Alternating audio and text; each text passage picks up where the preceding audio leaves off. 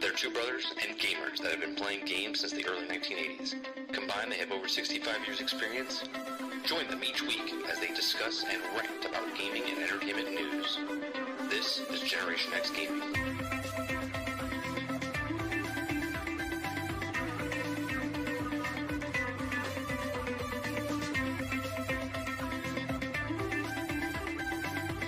Hello, everybody, and welcome back to another week, another episode of Generation X Gaming, the weekly podcast that goes over a few of the top stories from the past week, and we rant along the way. I'm your host, 30 and Still Gaming, and joining me each and every single week is my bro, Sarge McCluskey. What's going on, bro? What a clusterfuck week. hey, look at it. Yeah. He paused my game to be here. There you go. Yeah. Let's go. What's going on, chat? Evening Lurker, Stealth, Quintar. There won't be any of that 2 hour, 20-minute shit. I gotta get some stuff done tonight. Let's go. Okay. Well, I gotta play Diablo anyway, so I'm okay with that. So let's we won't do Q&A today. How about that?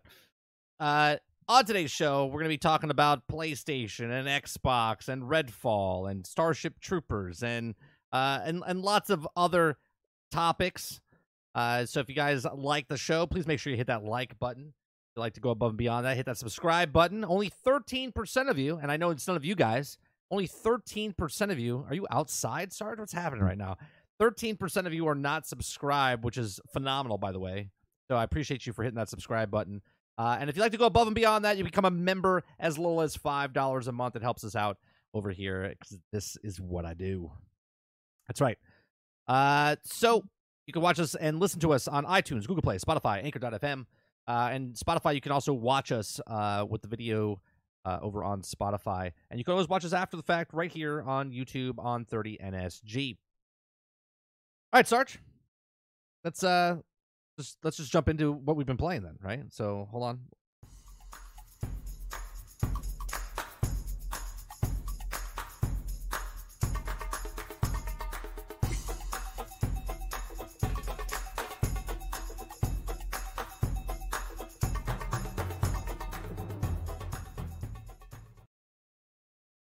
I feel like we should come back and Olivia Munn should be there with that type of intro. I don't know. It reminds me of like Attack of the Show type of stuff.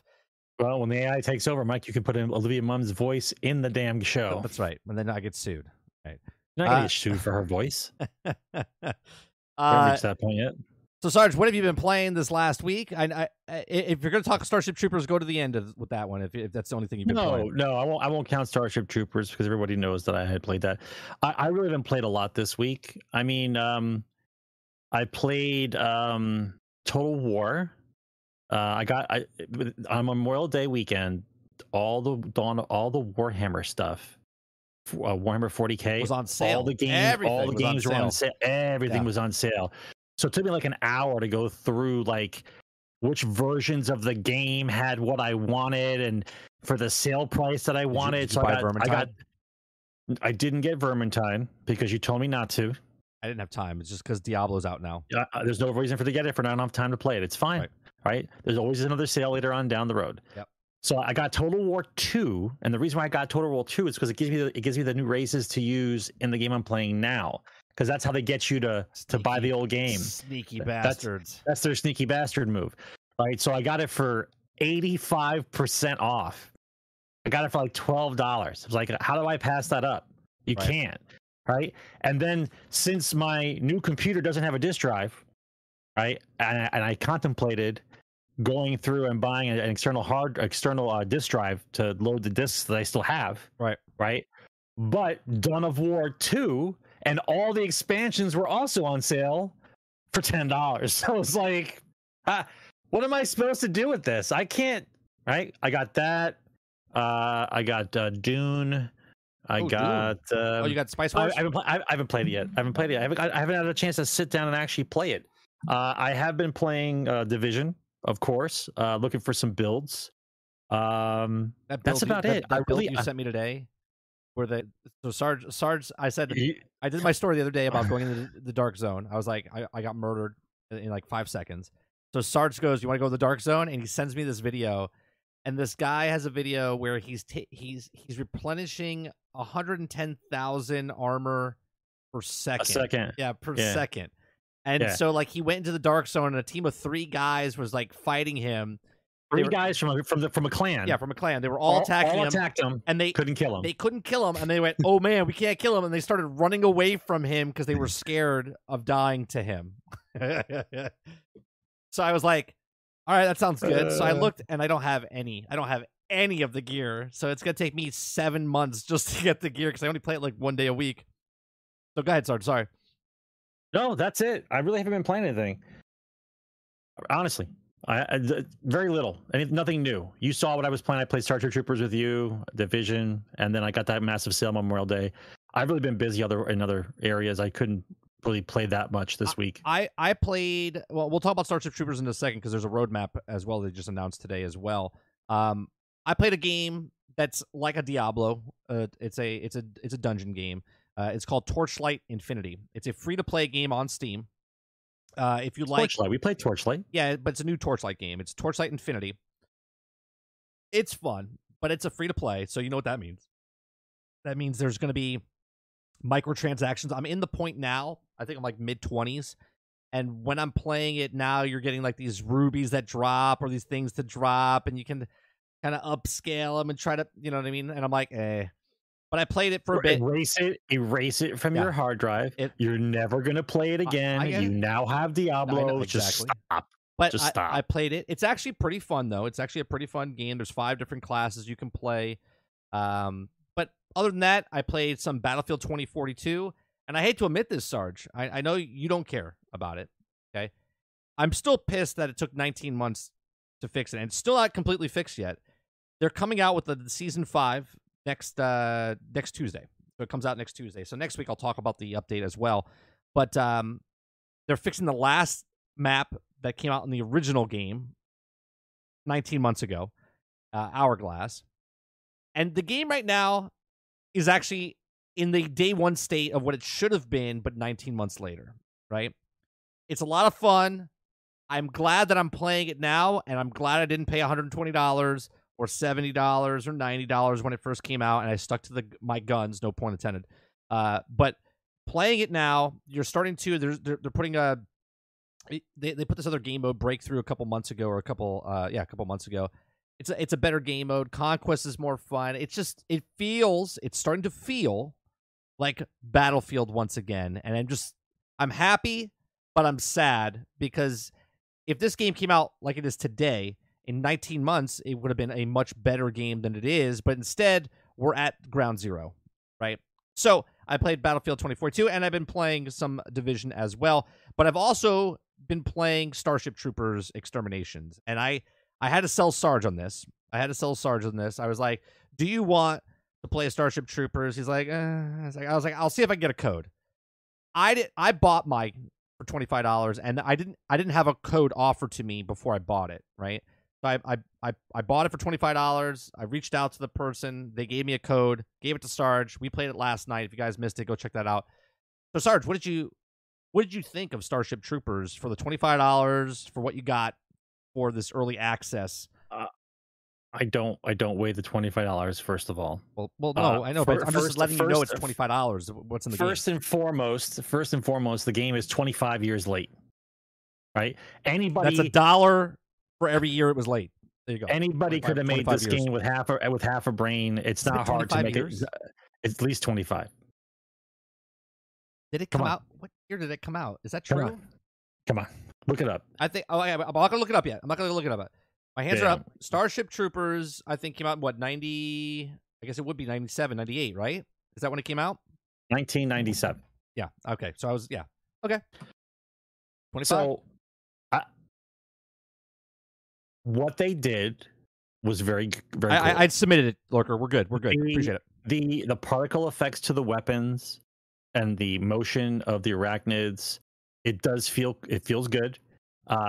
The teamwork involved, the playability is good. Controls are good. The only thing I didn't like is the sounds of the weapons.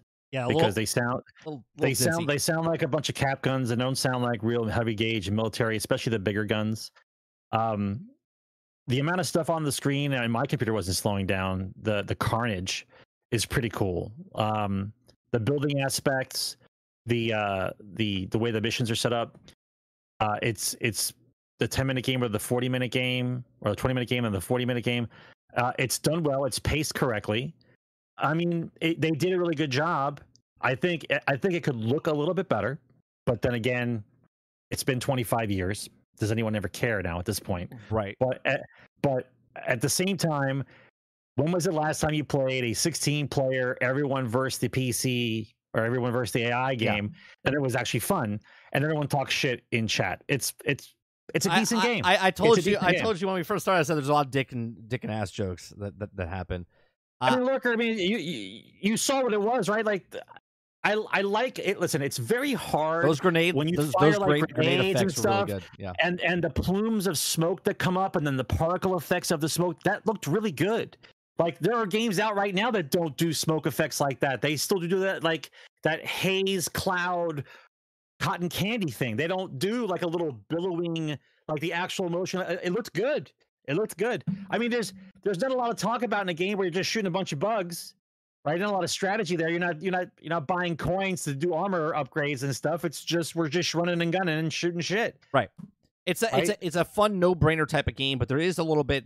What'd you think of that last game mode that we played, the Arc game mode, compared to the game mode that we were grinding in the beginning? I mean, it's still in early access. I mean, I think they have the right idea.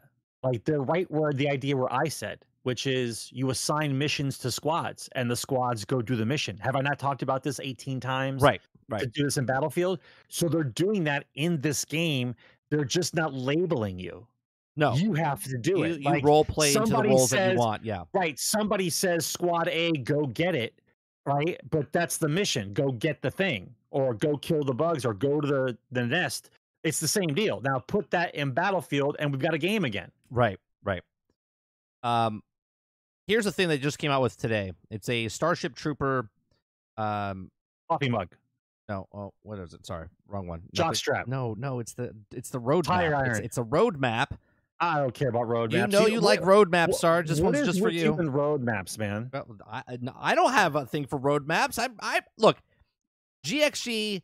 We go over a few of the news from the past week. This is part of you've talked about looking roadmap. We know all about what roadmaps mean.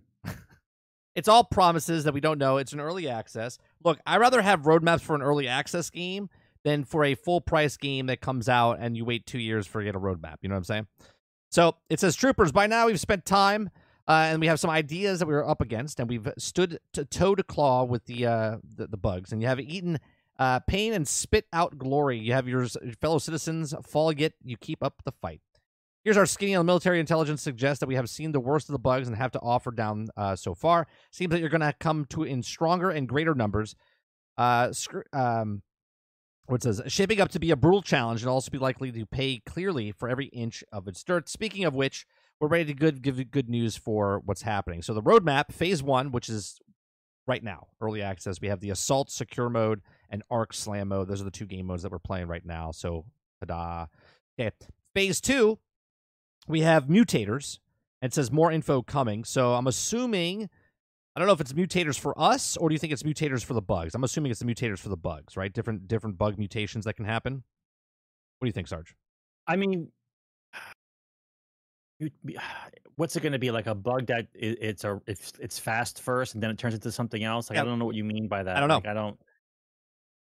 Look, just because you invent new bugs doesn't make the game more difficult or challenging. Right. The challenging part is the sheer numbers of them, right?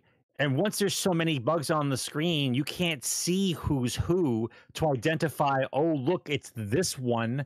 Let's shoot this one. Everyone's just firing rockets trying to keep them off the damn wall. There's like 5 different or 6 different bugs right now. You know, it's he says, like but is the base under attack? yeah, it says it a lot. I zoned out after a while. It does say it a lot. Yeah, we know the base under attack. Yeah. Like, that's always like we're in a game where the base is under attack. That's it. The base under attack. They're bringing a horde game mode, which is going to be just. I don't think there's going to be a horde game.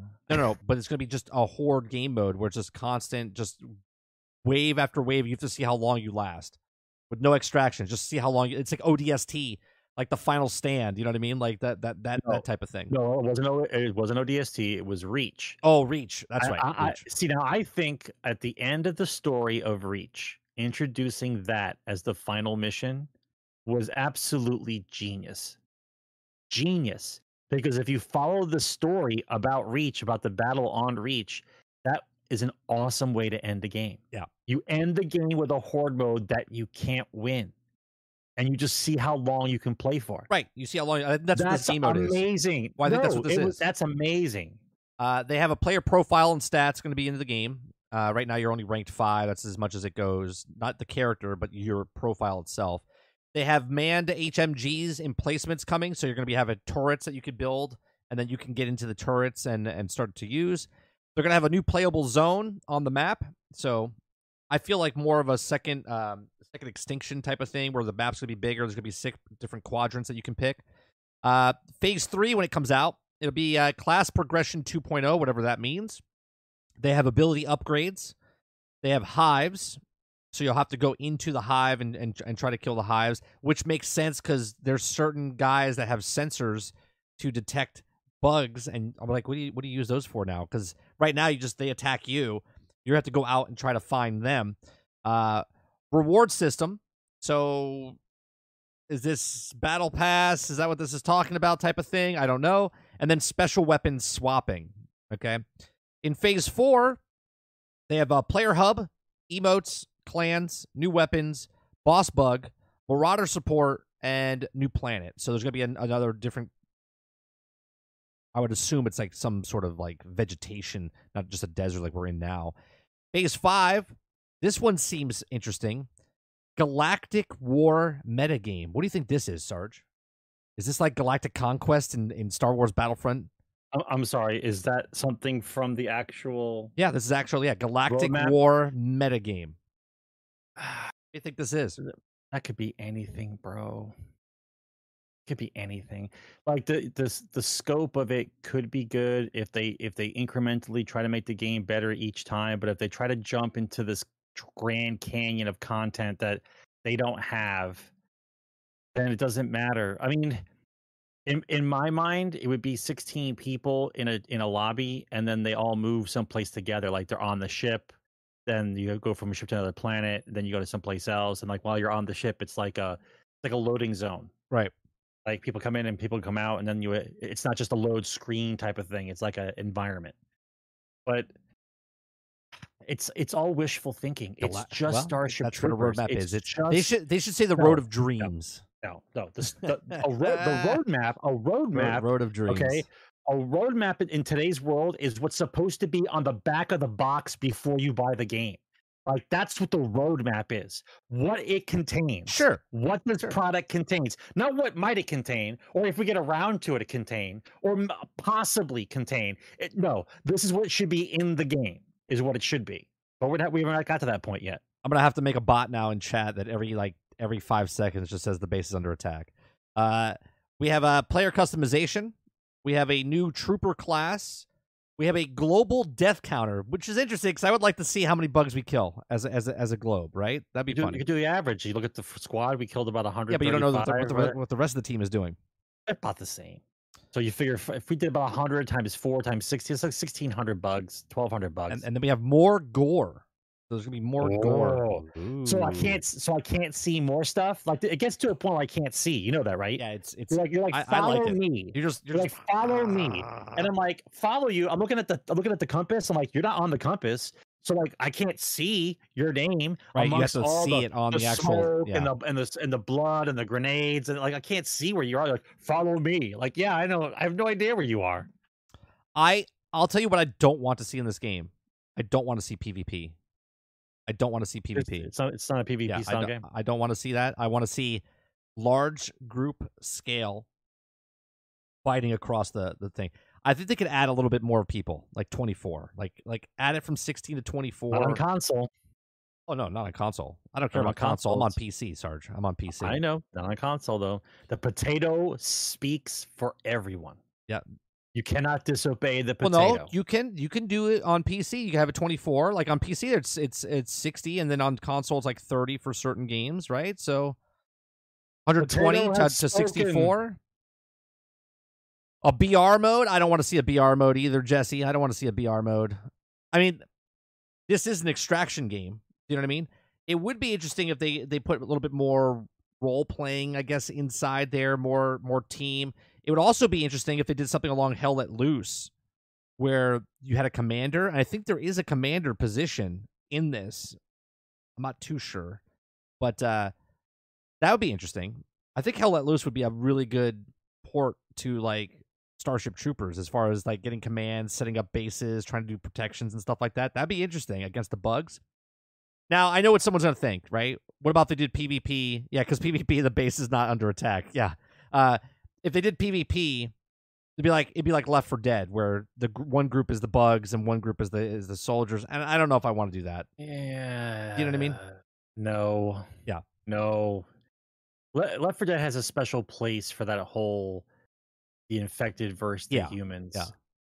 Right? That was remember the excitement when you get them in a good pin, like you pin one of them and then go off on them so they couldn't save the guy. You throw up on them, you grab them. Yeah. Right. You jump on them with the hunter. And then the one maniac who ends up getting the tank and starts running in there like a crazy person. Yeah. That was hilarious. That was hilarious. That game to me still holds a flame for me. That when that game came out, it was just at the right time, and it was just so fun to play. That was a shadow drop, and the horde mode was redonkulous. Yeah, that was a shadow drop when it dropped. It dropped in October. No one knew about it. It just showed up on the thing and said like Halloween, Left 4 Dead, and it was a cult classic. You know what I mean? Yep. What I like about Starship Troopers, it knows what it is, and I think just like Battlefield knew what it was when it came out, a squad based game against other PvP, and what Call of Duty was. This knows that it's a cooperative, player versus environment, large scale, 16. And as long as they stick with that, I think this game will be successful because other people want to do what they're doing. And I think what separates this from other games, there's other games like this, but this is 16, not 4, right? There's a lot of games like Second Extinction where it's a 3-man team, or you're doing what's the other one I want to play with you, but you don't want to play?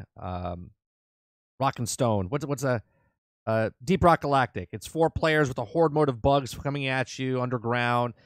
There's always these games that are 4-player, 3-player, Alien. What was the Alien one that just came out? There was an Alien one like this where you're fighting. It's 3 or 4-man.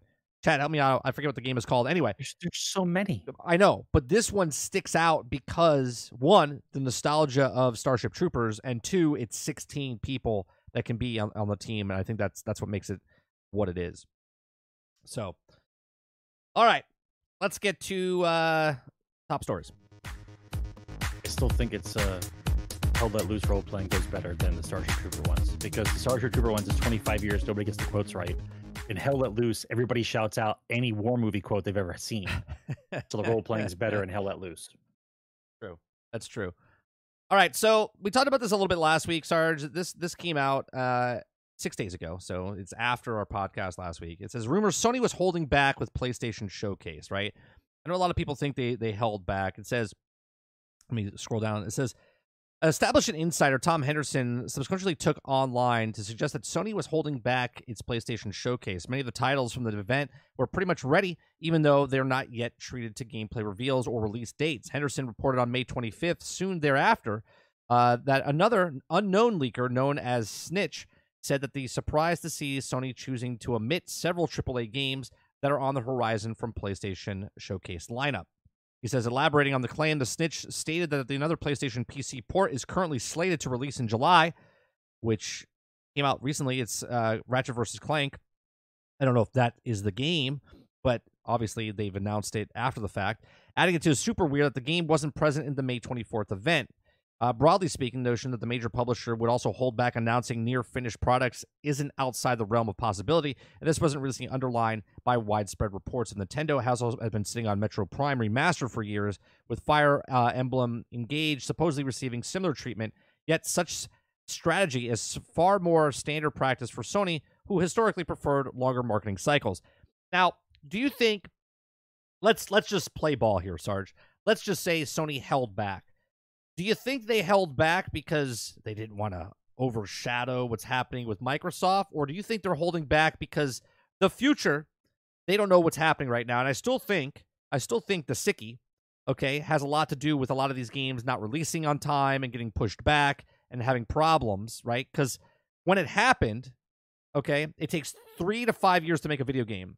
And for 2 years, they've been, doing nothing.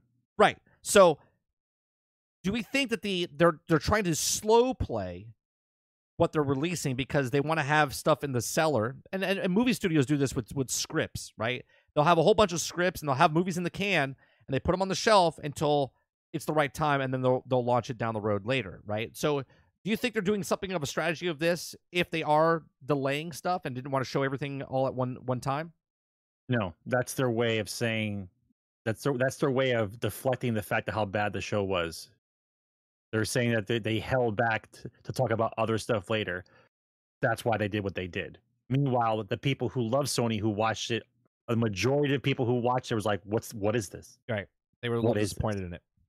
Yeah, because you're not showing me anything. Once again, the language used by the industry is what does it in for them, not what we think of them. It's what they say. They called it a showcase. They call it what they want to call it, and then they show it to us, and you're like, do you know the definition of showcase? Do you know what that's supposed to mean? Do you want to show us something interesting, or is it just showing us stuff to fill the void because there is no E3? Right? Is that the deal?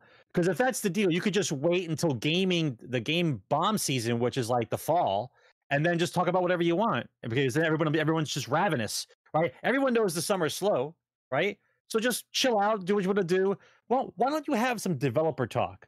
Why don't you sit down and talk to like the guys working on a game and just ask them, like, what the fuck are you doing? Like, well, what are you guys making right now? And why are you guys fucking it up so bad? Like, ask the good questions. Yeah. Well, Creature is saying to the show stinks, but why would Tom Henderson feel the need to stick up for Sony? I think, and this is the way I think, Creature, as a person that is, and I personally don't, and you know me, I don't give a shit, right? But as a person that he lives or dies and because of his insider information, right?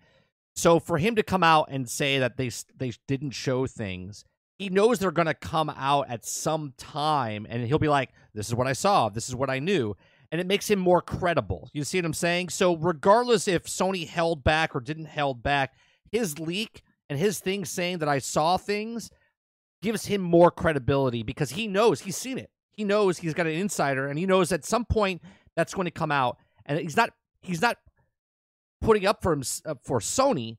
He's coming out for himself to kind of be like, hey, I know, because he makes money off this, right? I mean, that's what he does. He makes insider information. He's known well on Twitter.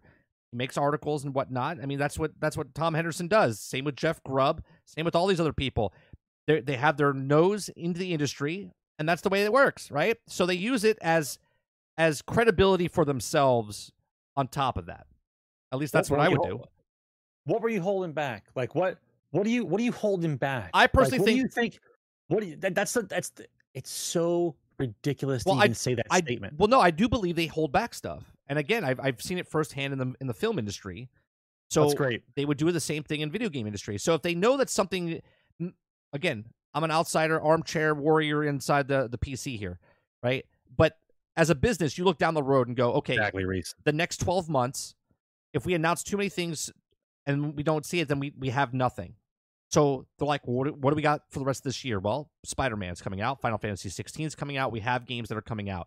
Okay, so let's just hold close to our chest and wait a little bit, because we can announce it at the Video Game Awards show. We can announce it next year. And down the road, we're year 3, and they need to make sure they can get through year 5 or year 6 of this console. And there's problems across the board. We know there's problems across the board. Xbox, Nintendo, Sony, PC games, independent developers, they all have problems because of what happened 2 years ago. Okay, but I think at this point, I think the pressure is coming from content creators and publishers and journalists, as opposed to from the actual developers and the publishers themselves. Like this, like if a game company doesn't have anything to show, like you don't have anything to show, you actually don't have anything. Like even though you got stuff in the works, you really don't have anything to show. You just don't. Nobody is hunting around looking for specific names of companies going, oh, they didn't say anything for 18 months. Oh, they haven't talked about shit for 2 years. Like, nobody cares. The only thing that gamers care about is when you start talking about something that you actually fucking have it. That's it, right? This whole game that we're being led to believe that they're hiding things back and we have things that we're not going to show you because we're trying to surprise you. Like, the only thing you surprised me over the last 5 years is you can't finish a game, and when it comes out, it's broken, buggy, unfinished, and you sell microtransactions inside it. Period. That's what we know. Well, that's the industry, right? It's the industry, yeah. Right? So if you don't have anything to show, great. I don't care you've got nothing to show. I'm not looking for you to make fun of you because you don't have anything to show. Just shut up, go into your room, make what you're going to make, and then when you have something to show, come in, introduce it to the journalists, get a play feature on whatever channel you want to do it, and then talk about your game like we did back in the old days. The rest of this stuff is just trash, right? I don't believe for 1 second, not 1 second, that Sony held anything back. No. Sorry. Not at all, right? You showed what you had. You showed your cards? Oh, I got a 7-2. Woo! Like, no one cares about your fucking shitty hand of cards, bro. You don't have anything to show. So great. Did you have to show that showcase? No. What you could have did is, hey, without a doubt, not lying, Spider-Man 2 and Final Fantasy are coming out this year. Facts. And then just do the showcase on those two games. What's in it? How to play? What can you look forward to? Dev talk, and moved on, right? No. Instead, puff piece. We're throwing some shit on the wall. See what we're gonna sticks. We'll try to get everyone hyped up for what? What are we hyped up for? What in that whole thing you got hyped up? What inside that showcase were you hyped up for? Right? You know Spider-Man's coming out. You know who's buying it. You know Final Fantasy's coming out. You know who's buying it. So what's the showcase about? I didn't see a showcase. Creature, when he's talking about broken, buggy stuff, he's not talking about Sony in particular. He's talking about the gaming industry. He's just lumping them all into the same. Oh, I'm sorry. Right. Sony's perfect. Everybody else is dog shit. I know. Yeah. I apologize. Well, if you name a first-party title, then name a first-party title that was broken, buggy with microtransactions filled in it for Sony. I didn't say fucking first-party title. And that's what I'm saying. Words. I'm talking about games in general. That's what I'm saying. Games in general. That's what I'm saying. It's not a showcase. Not a showcase. Yeah. Right? Let's not start picking things and arguments to make things count now. That wasn't a showcase. You had nothing to show. Those games no one cares about. And if they did, they're not coming out anytime soon anyway. So insert goldfish brain here. Yes. Right? Nobody cared. Yeah, nobody cared. The stuff that they held back, it's not done yet. So did they hold it back? No. That's like saying the games can't, or the games got delayed. If they never announced a release date, then is it delayed? No. The games that they didn't show, what they showed is what they showed, and what they didn't show does not exist, but it just wasn't ready. The only way to stop the madness is for you to write down on this card right now. Sony held back June 1st. And then every time Sony talks about something, we hold up the card. Did they hold back? Did they talk about the stuff they were going to talk about? No, they didn't. Right? And you'll forget about the whole hold back thing anyway, because no one gives a shit. That's the whole thing. Gaming used to be, you have it, you showed it. If you don't have anything, nobody cares. Well, shut up and go to work. Well, here's a thing that really nobody cared about, but they do care about because people, they say they care about, but obviously this is just a game mode for it. Here is The Last of Us fans. We know many of you have been looking forward to hearing more about our Last of Us multiplayer game. We're incredibly proud of the job and studio has done. Blah blah blah blah blah blah blah blah blah blah blah blah blah blah blah blah blah blah. Blah blah blah blah blah blah blah blah blah blah blah blah. Your passion for our games, it continues to drive us. Naughty Dog. Okay, so basically, the cash out of my pocket, sustains you. So they're making a multiplayer for Last of Us, and everyone was like, "This is what they were looking forward to, right? They're looking forward to this." And obviously, the people that bought this game, and how many people. I want to know how many people that bought a single-player Last of Us game are multiplayer fans that they're looking forward to. And I know someone's going to be like, Well, Tomb Raider's multiplayer, and then there was Uncharted multiplayer. This is all going to be the same type of stuff, right? I mean, unless they do some groundbreaking stuff, and when we see it, I'll be like, hey, it looks pretty good. But other than that, I don't really care about this personally. What about you, Sarge? Do you care about a multiplayer for one of the best? Right, it might be canceled, but we don't know. It got canceled. It got canceled. By the way, they talk more about the stuff that they canceled than they do about the stuff that they actually finished and want to promote. Hey, by the way, we're not doing this. Right. Hey, by the way, like you once again, you don't have to say nothing. You just don't say anything, right? Just like Overwatch did. Don't say nothing. Wait till right around you're about to release something, and then say, "Hey, by the way, we didn't do it." Even though everybody wanted it, we didn't do it. You know what? We didn't do it. Hey, all right. Moving on. Overwatch is getting single player content. Hey, all right. That's basically what we're talking about now. I wait for the product to speak for itself. That's it. Yeah, that's it. Do you think really though, Jason, that it's underrated?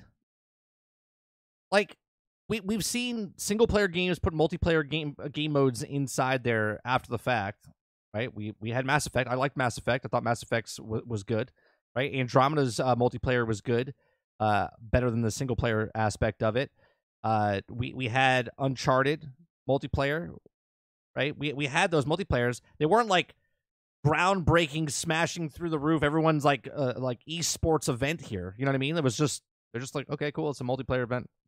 I don't see that happening anytime any different. You know, for the Uncharted multiplayer game. Yeah, but see, esports wants to be like football and baseball and hockey. Esports is supposed to be a small niche community of people who love video games and we're watching competitive play on whatever game it is. See, they've tried to overblown the whole thing. Like I'd watch during Halloween, like the month of October, they should have esports Friday the 13th or all the other Halloween kind of crazy games. Just watch a bunch of people compete against each other for fun. That's right. What it used to be. It used to be for fun. Like watch Smash Brothers for fun. Right? That's what it was supposed to be. What they do now is I don't know what's happening.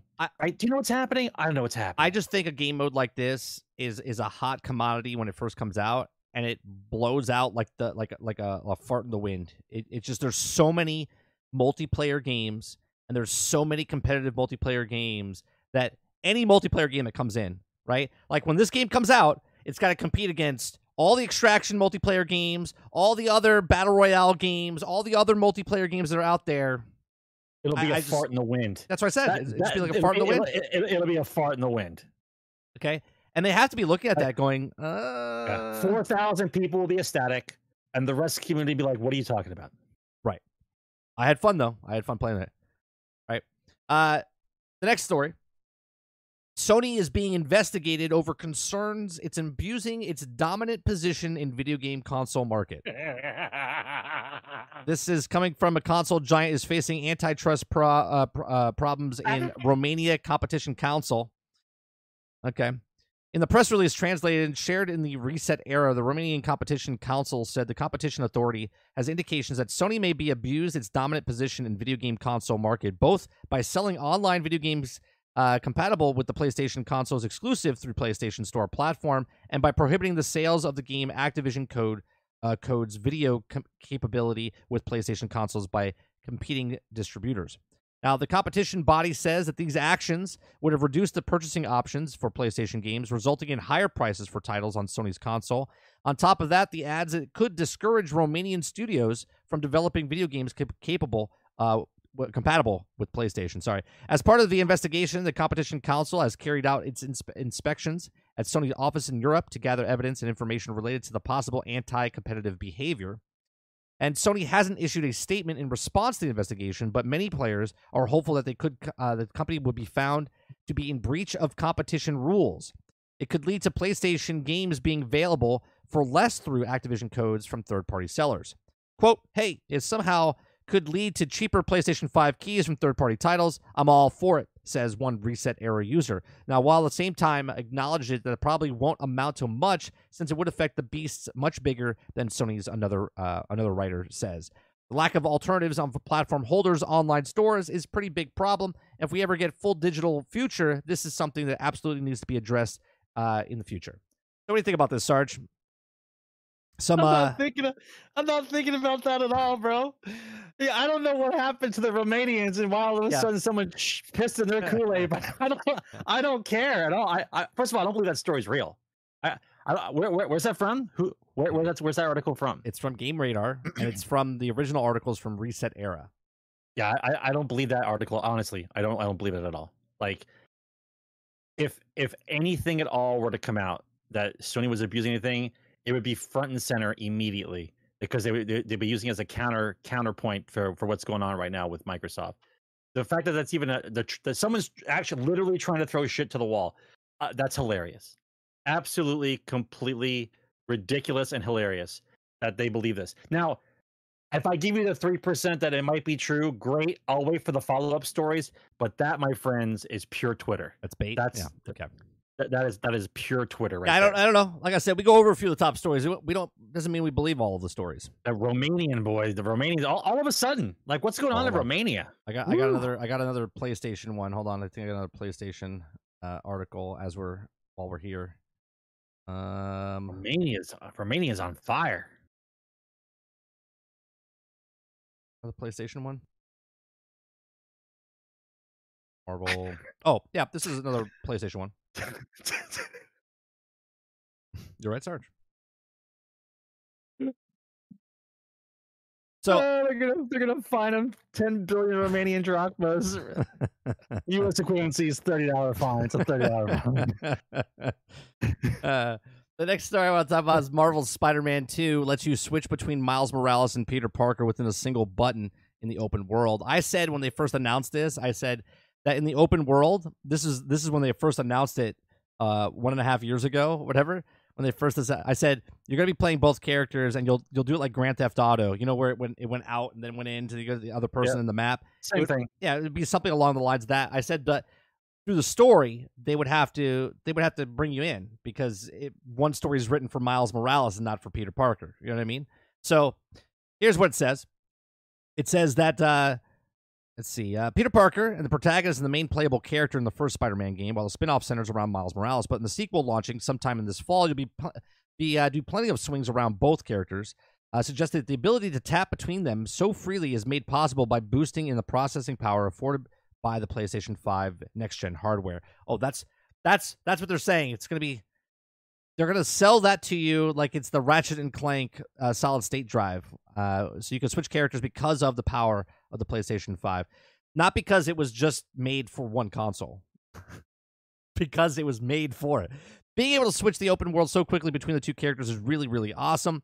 I'm assuming they're using the same technology as Ratchet and Clank then. If you could swap back and forth that fast, because Grand Theft Auto was super slow. It was like, and then it would move the thing. Because the game was barely hanging on, bro. Yeah. The game was barely hanging on. It says, naturally, having two main playable characters has speaked to speculation among fans of two players might be able to join up and fight crime in New York together. Insomniac has confirmed that there won't be co-op options in the sequel.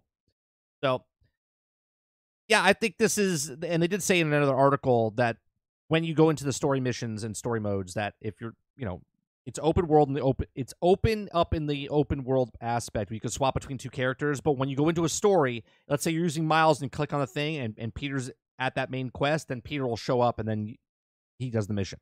Well, when you're swinging through the city, because you're swinging through the city, and then he just goes, "My turn," and kicks him out of the screen and just takes over. That would be that would be a little jarring. I think you would just swap to wherever he is in the city, right? Do you think he's just going to come in and swing? Miles is just going to just kick him out of the way.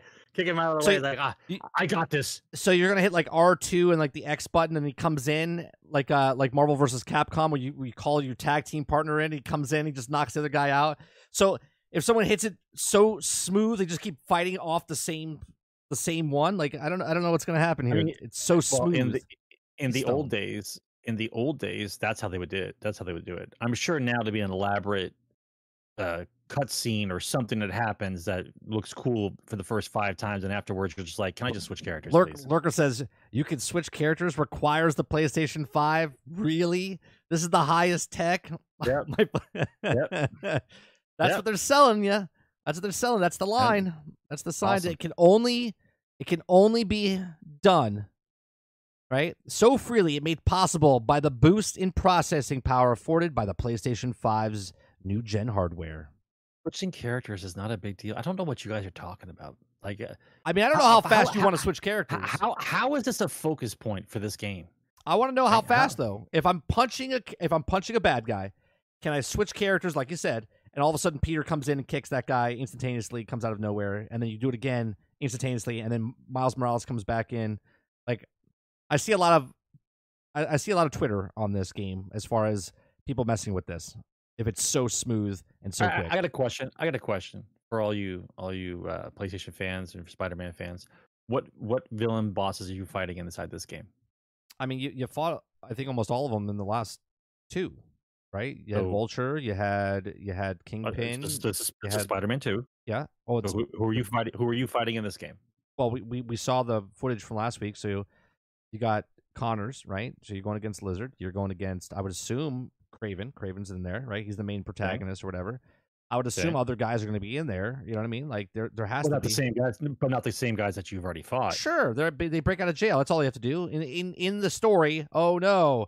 Craven broke them out of jail. Now all the criminals are sporadically around the city. Yeah, of course. You can just fight the same guys again. Rhino, did you fight Rhino in the first one? Rhino, you fought in the second game. Yeah, Sandman in the Miles Morales. Yeah. Did you fight Sandman? Sandman, you did fight. Yeah. Yeah. Hobgoblin. Green Goblin or Hobgoblin? I don't remember, guys. It's been a while. Do you?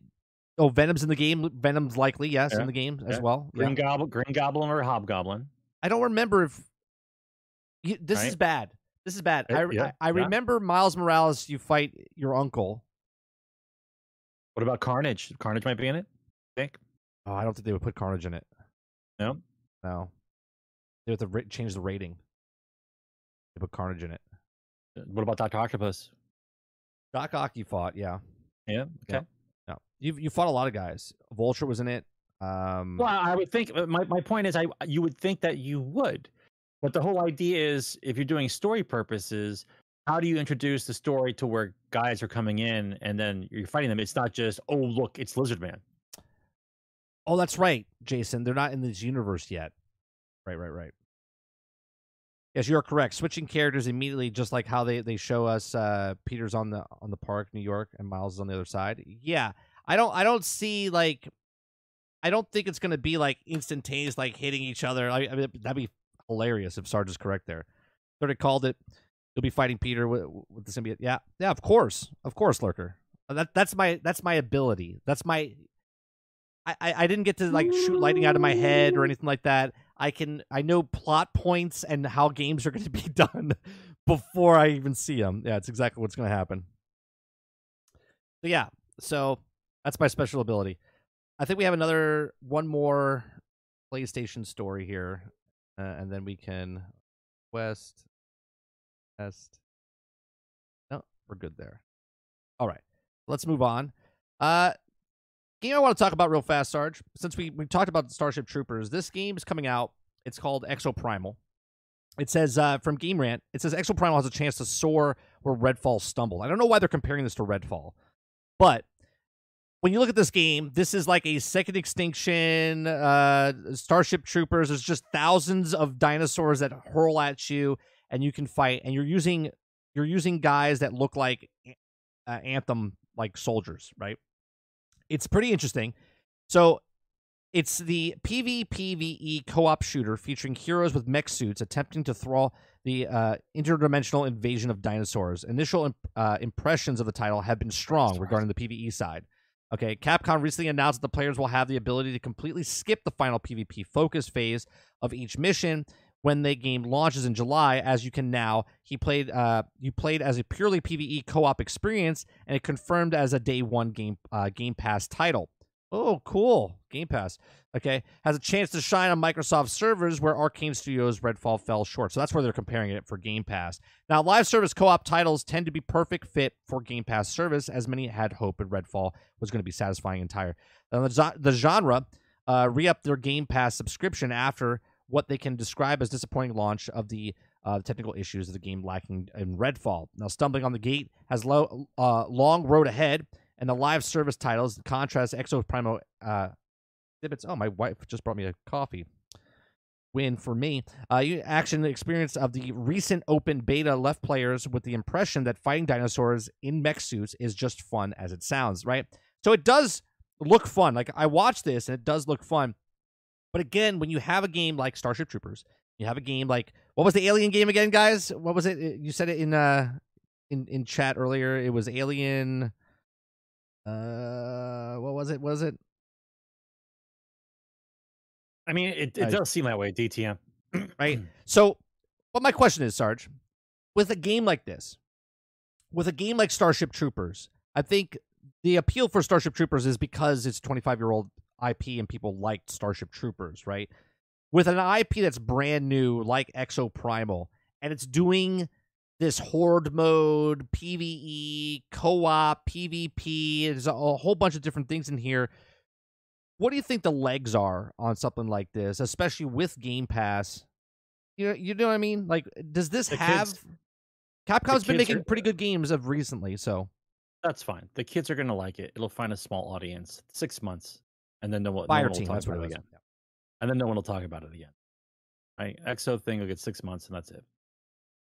And you think 6 months, and then just it'll fall off the face of the earth? 6 months, you'll hear about it, and then after that, you will never hear about it again. But it will have its community.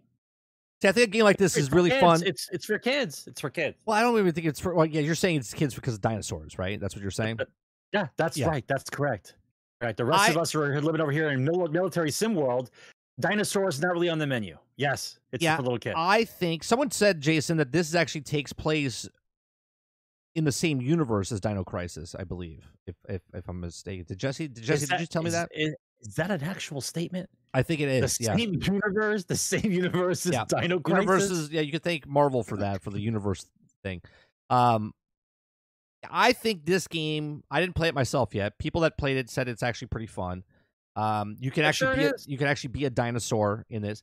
I think this is stupid fun. Like, I would love to play this with you and like Brain or Sean or anybody that wants to play it. I think this would be a good time. Now, games like this, games like Back 4 Blood, okay? Back 4 Blood, less than 2 years, gone, right? Zombies, right? Are we talking about it anymore? Same type of game. Is anybody talking about it? Right? Same type of game. If they don't update this, if they don't constantly give it more, like, you got to feed the beast, right? With games like this, games like Starship Troopers, games like that, if you don't constantly feed the beast, right? Give me more content to do, more areas, more missions, more stuff. It's done. This is just like a fighting game. If you don't keep feeding fighters to the fighting game, it gets boring, it gets dull, and people move on, right? So I hope that this game can make it through the area, because it seems like there's a lot of PvE games coming out right now as far as group, right? With Alien, with Exoprimal, with Starship Troopers, with Back 4 Blood. There's a bunch of them, you know. So hopefully they can make it out of that. There's a whole bunch of other ones coming out as well. I can't think of them off the top of my head. Hell Jumpers. That's another one that's coming out. So we'll see. We'll see what happens with Exoprimal. What do you guys think? Did you guys get to play Exoprimal? And if you liked Exoprimal, let me know what you guys think in the comment section down below or in the chat, live chat right now. Battlefield 2042. I don't have the sound effects. Maybe I do. Hold on. Do I have the sound effects for? Oh, I do. It's not hooked up. Oh well, we'll have to fix that later. I have the Battlefield sound effect, but so Battlefield 2042 Season 5 New Dawn adds new map, weapons, and gadgets coming in. So Battlefield 2042 Season 5, titled New Dawn, has been revealed by Electronic Arts and EA DICE, and the new season online multiplayer game will see addition of new maps named Reclaimed to Battlefield 2042, based around the abandoned state. So while Battlefield 2042 is rocky launch when it arrived in 2021, EA DICE has done substantial work on the game since then. 4 seasons content has been delivered. All Battlefield 2042 launch maps have been reworked. The last one is Hourglass, which is coming out the next update. And the class system has brought back into Season 3. A significant number of maps, weapons, vehicles, and more have been added, and that the unlock simply by playing Battlefield 2042 of today is completely different from when it launched, and EA DICE continues to make efforts with Season 5. Now, the largest addition to Season 5 Battlefield 2042 in the game is the new wintry map, Reclaimed. Players will travel to the industry facility and battle over the secret train route. Locations within the Reclaimed conclude the crash site, derailed train, where vehicular combat reigns, landing zones, which focus on close combat, abandoned turbine, military warehouse, silos, bunkers, central room, where intense up-close battles will take place. The one thing I don't like about this, Sarge, with this update, is that since they fixed the maps, because, and again, the reason they fixed the maps is because the maps... When you say fix the maps, you mean add cover? Well, add cover, and basically because they made the maps shitty in the beginning, people hated the maps, people hated the game, so people stopped playing the game. So to fix the maps, they shrunk the maps down because less people were playing the game, right? So I'm a little upset that they made the maps small. They're still big, don't get me wrong, but they're smaller, okay, because of less people were playing, and they focused on it more, right? Fate Walker came in the other day and said probably because they have less people working on the game now, and that's why they had to make the game smaller, which is probably right. But they make the game.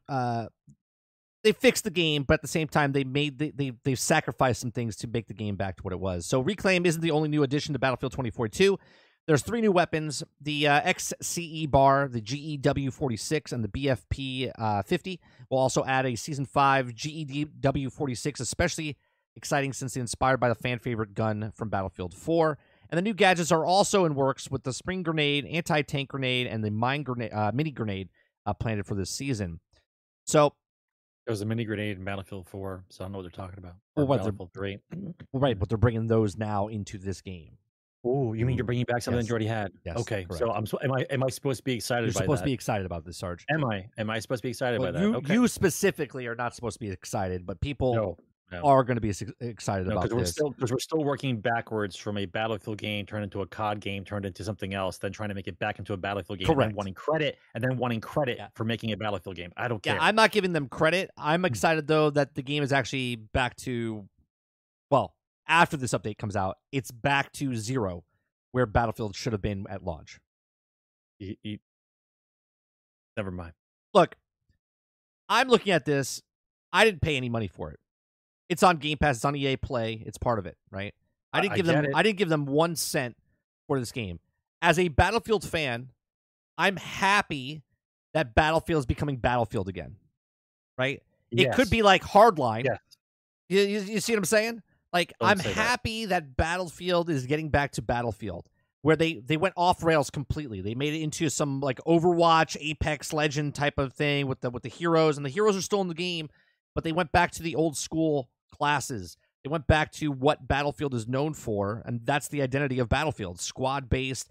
So I'm excited and happy that they're getting it back to what it was, but I'm not happy because they fucked it up in the beginning to get it where it was, because 19 months of development they could have put towards making Battlefield better than making Battlefield back to Battlefield. Do you see what I'm saying?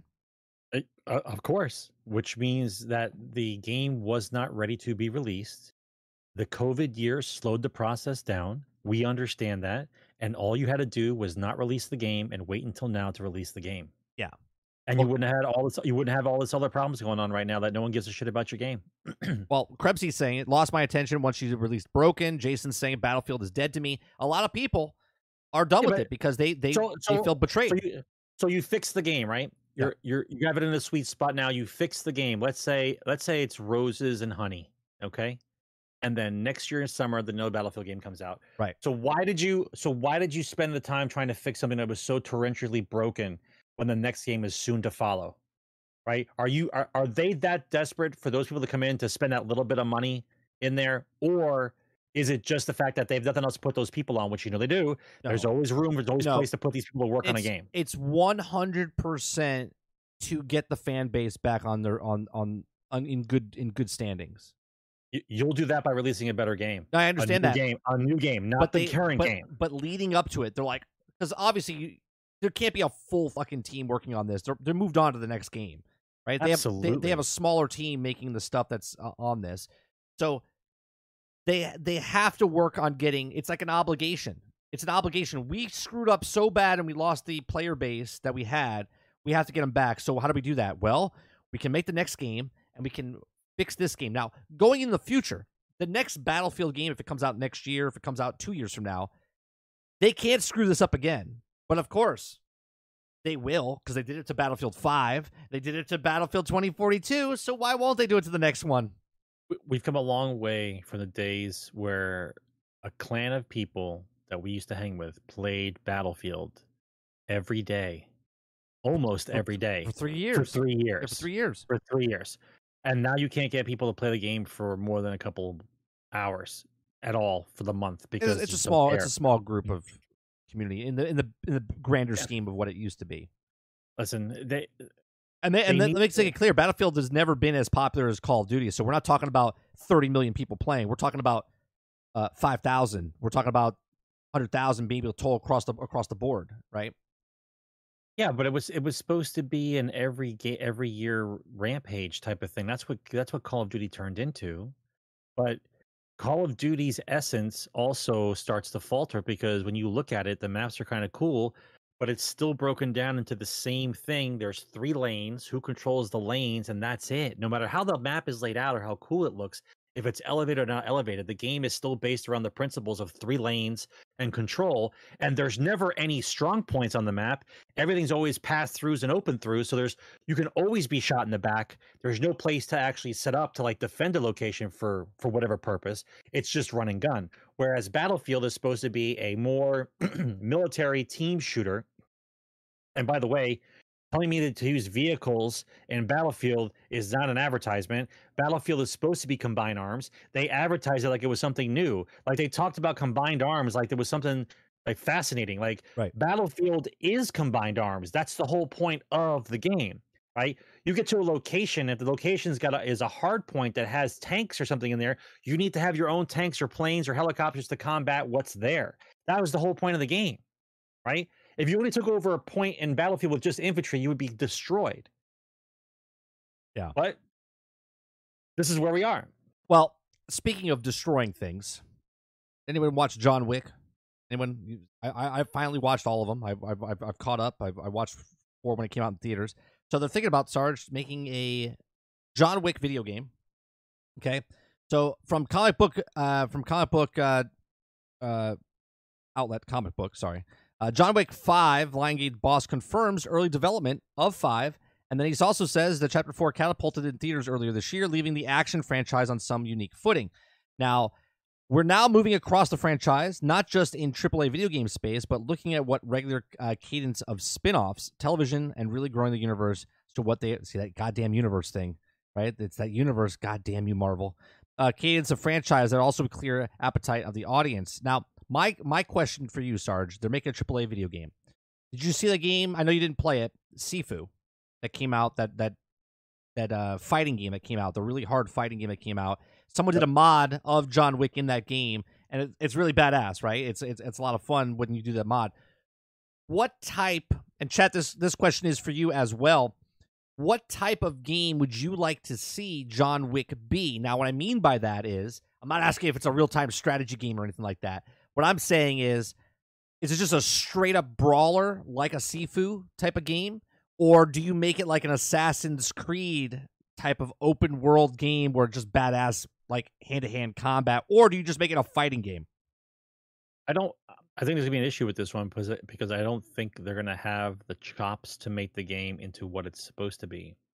The game would have to come out with a new... Did they actually have a John Wick XCOM game? Okay, sorry, go ahead. They would. I don't think they have the chops to make this game the way it's supposed to be.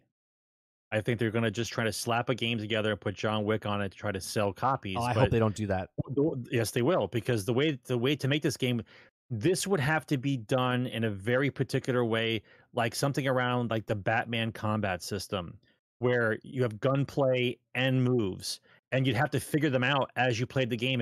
It's not that you'd be automatically a badass, but you'd be able to figure out the combination moves that you can do. And so by like 10 or 15 hours in, you start doing the moves like John Wick would be doing, and like, because you know what button combinations to put. It'd almost be like a fighting game type of thing where you know the memorization of the move combinations, but it would be an action RPG.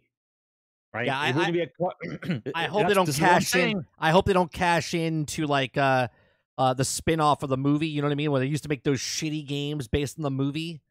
I hope they don't do something like that.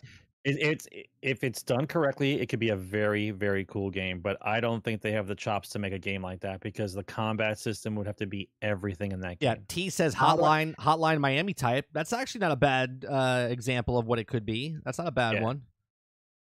Yeah, Hitman game, extra steps. Hitman would be the tip of the iceberg, though, Krebsy.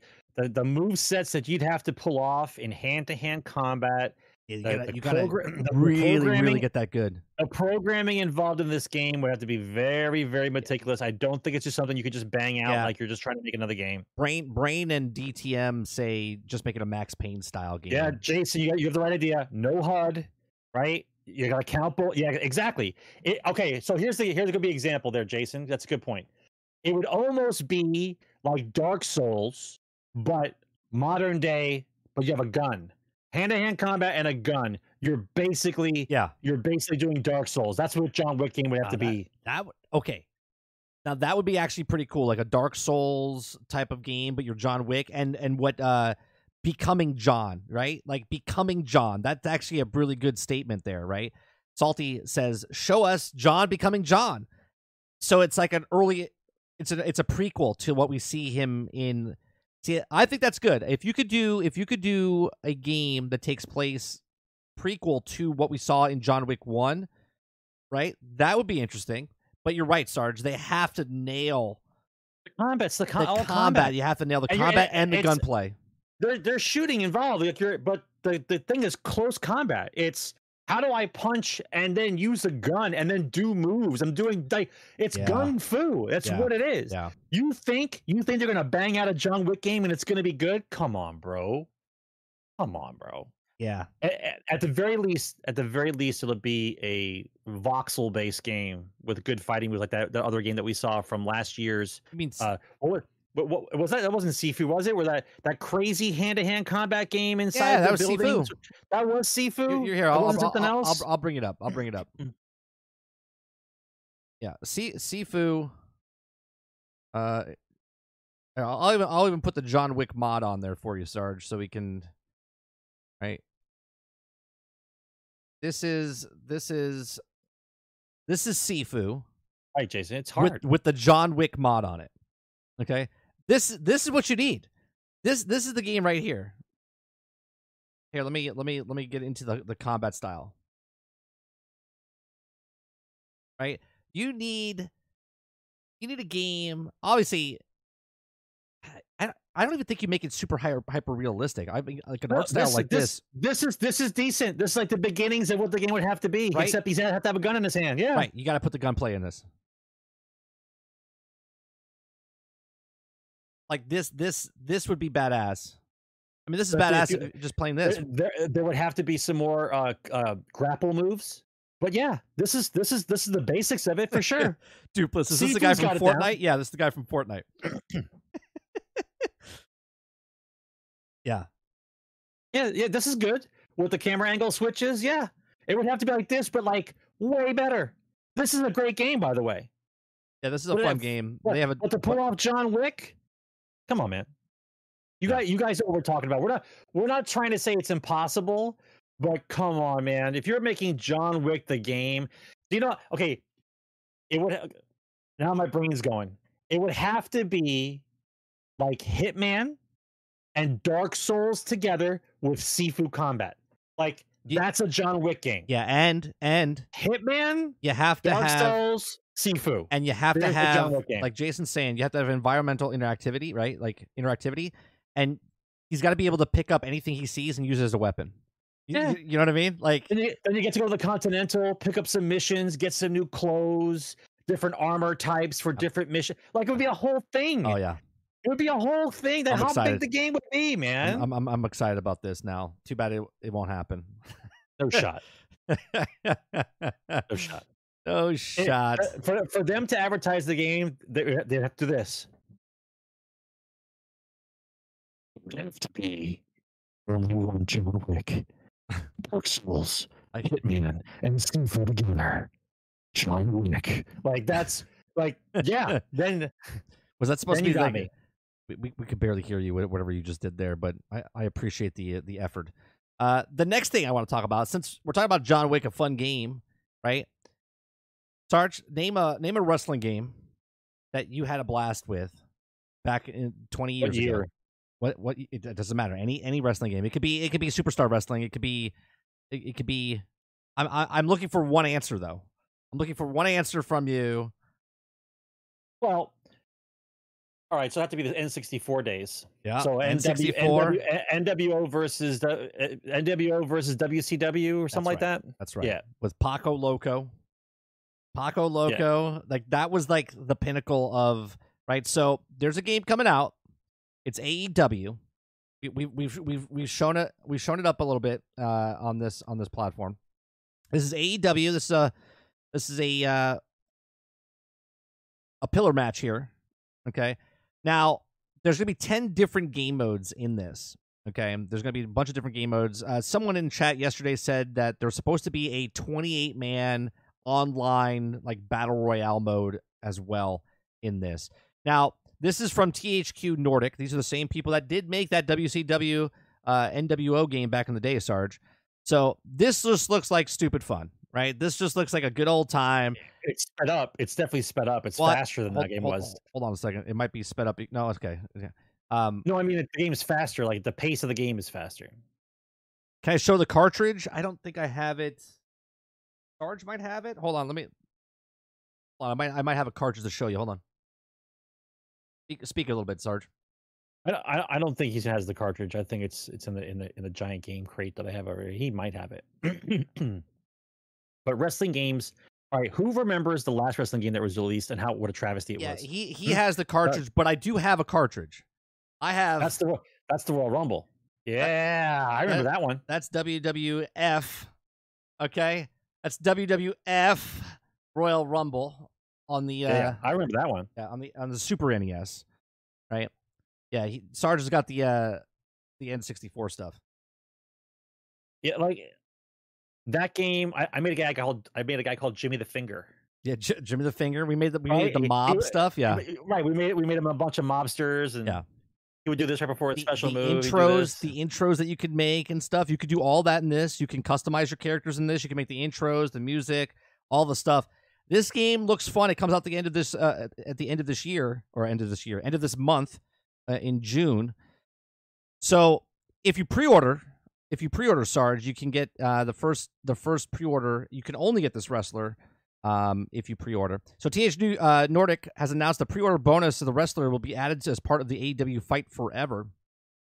Fans have eagerly awaited for AEW Fight Forever since they announced it in December of 2020. Developer Ukes has been working on the wrestling company to bring the old school wrestling game to PC and modern consoles, and is set to release Fight Forever in June 29th. And the full roster has not been confirmed just yet, but there's a lot of wrestlers that were in WWE, WWF, and they moved them over to AEW because they were retired and whatever. But they put them in the game. I believe Bret the Hitman Hart and stuff is going to be in there as well. Also confirmed for Brawler. In the video posted above, AEW Games, the company unveiled various AEW's Fight Forever bonus with the help of Matt Hardy.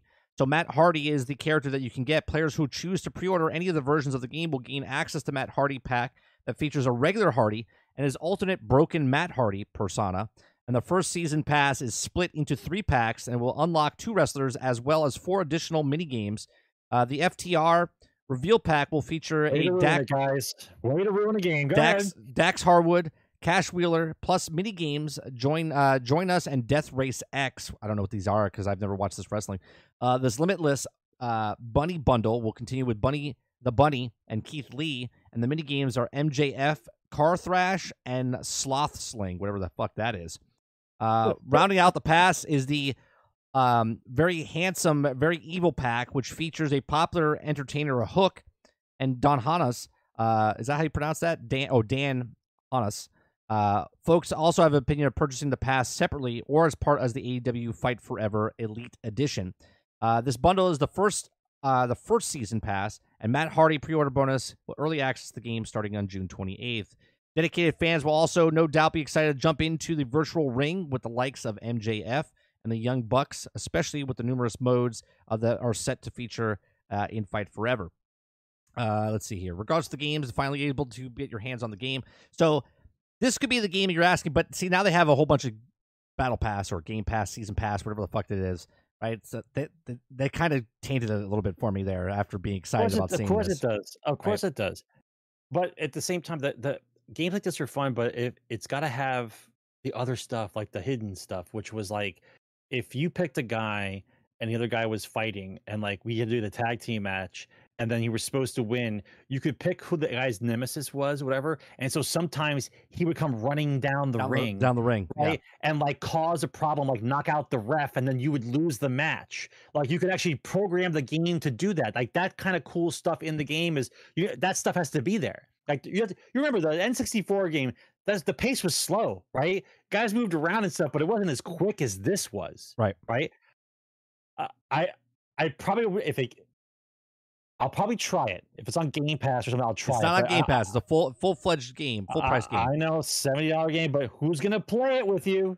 Like this is my point. Like, who's gonna play it? Is it online Royal Rumble? Do we get to be? I'm sorry. It says casino style Royal Rumble, whatever that means. I'm gonna wait. It comes out June 29th. I'm gonna wait for some reviews. I'm gonna see some gameplay of it. I might pick it up. It might same game. We never even played that other wrestling game that third party guy came out. We haven't even played that game. Oh, you forgot about that guy. No, I forgot about that guy altogether. I played it. Did you? Yeah, I played it on stream. I bought it and I play it off stream every once in a while. Yeah, okay. Yeah. It's actually a pretty cool game. It's an old arcade style. It's the old. It's done like the wrestling one, WrestleMania, the Ultimate War, or the WrestleMania one. WrestleMania. Yeah. So, but you gotta have the cool stuff in it. You gotta have like the ladder matches, the scaffold matches, the battle royals, Royal Rumbles. You gotta have all that kind of crazy stuff. You gotta be able to knock out the ref. You gotta be able to throw chairs. You gotta be able to get the hidden weapon. Like you have to have all the stuff.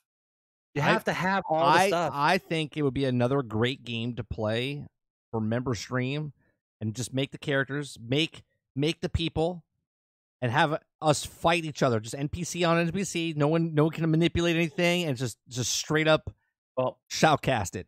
One thing's for sure, this game blows the other wrestling game away that released last year. Was it last year or 2 years ago? WWE 2021 and 2022 were they were awful. Oh my god, just trash. They didn't care. They didn't even care. When you don't have competition, you can do whatever you want. Well, that's a fact. That's a fact. If you don't have competition, you'll do what you want. That's a fact. Well, speaking of doing whatever you want, let's talk about the next story, Sarge, which is they're coming for your jobs. NVIDIA's new AI is coming for absolutely every gaming job. We showed this on my stream, I think it was yesterday. So what NVIDIA has done, you see a little picture here of this guy. This is AI is coming, to the game where it's able to, you're able to speak to it, and it reacts to you based on all the information they put into it. So you can just have a casual conversation with the NPCs in the game as they're giving you quests, and you have emotion and stuff like this. Now, people yesterday said, when I showed this, they're like, "Well, it sounds very robotic. Sounds very robotic."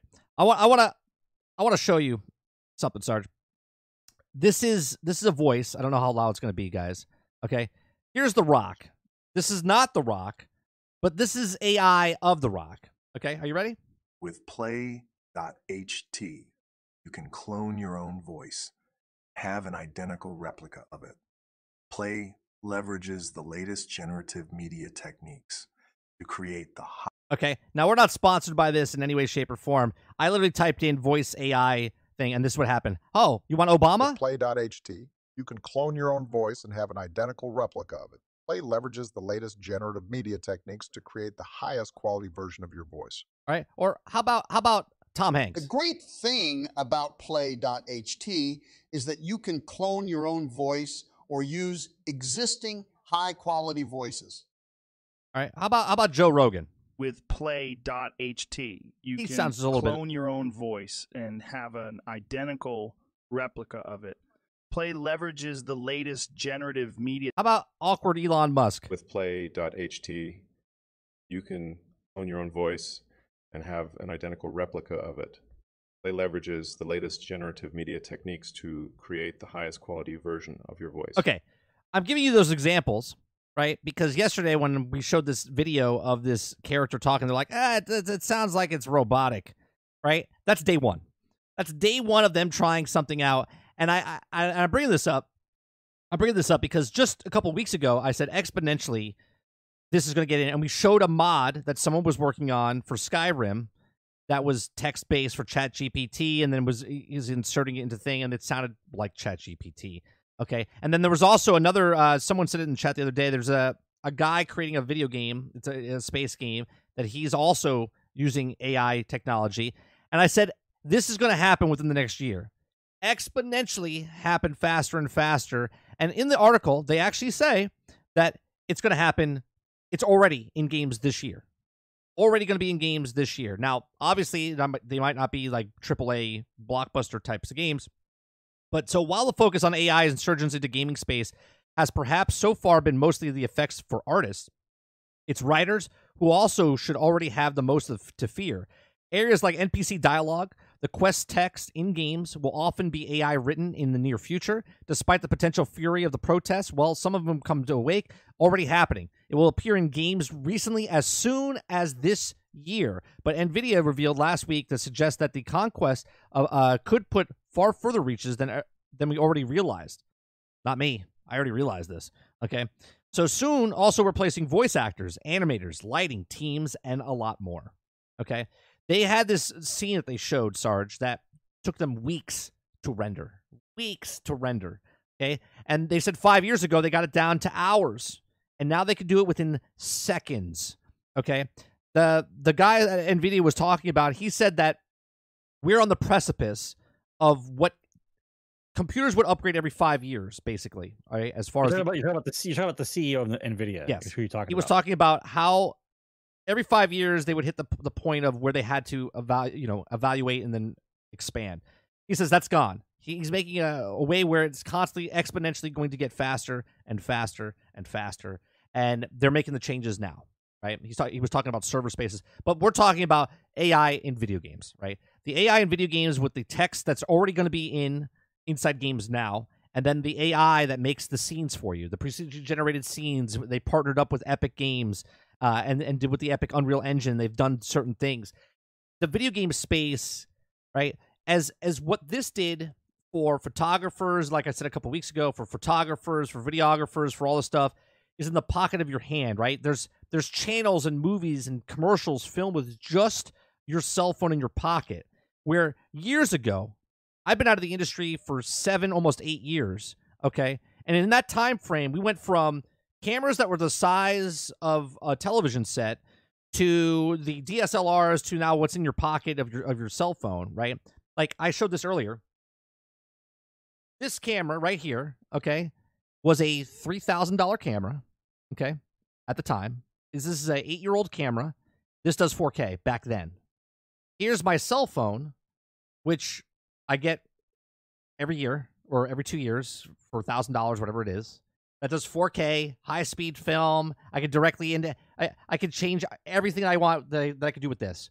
I get lenses for this and put it on the thing, right? Exponentially faster now, right? Exponentially faster. With software, it's even faster, right? And then with these writers in strike for Hollywood right now, which could last till the end of the year, which is going to be devastating for Hollywood.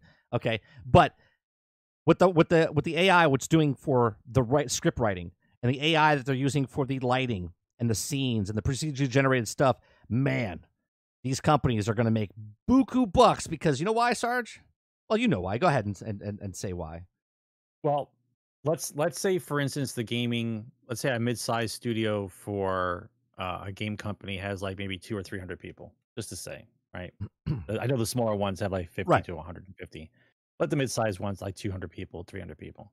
So let's say now they get the AI to work in different areas of the process, and now we no longer need 200 to 300 people for this.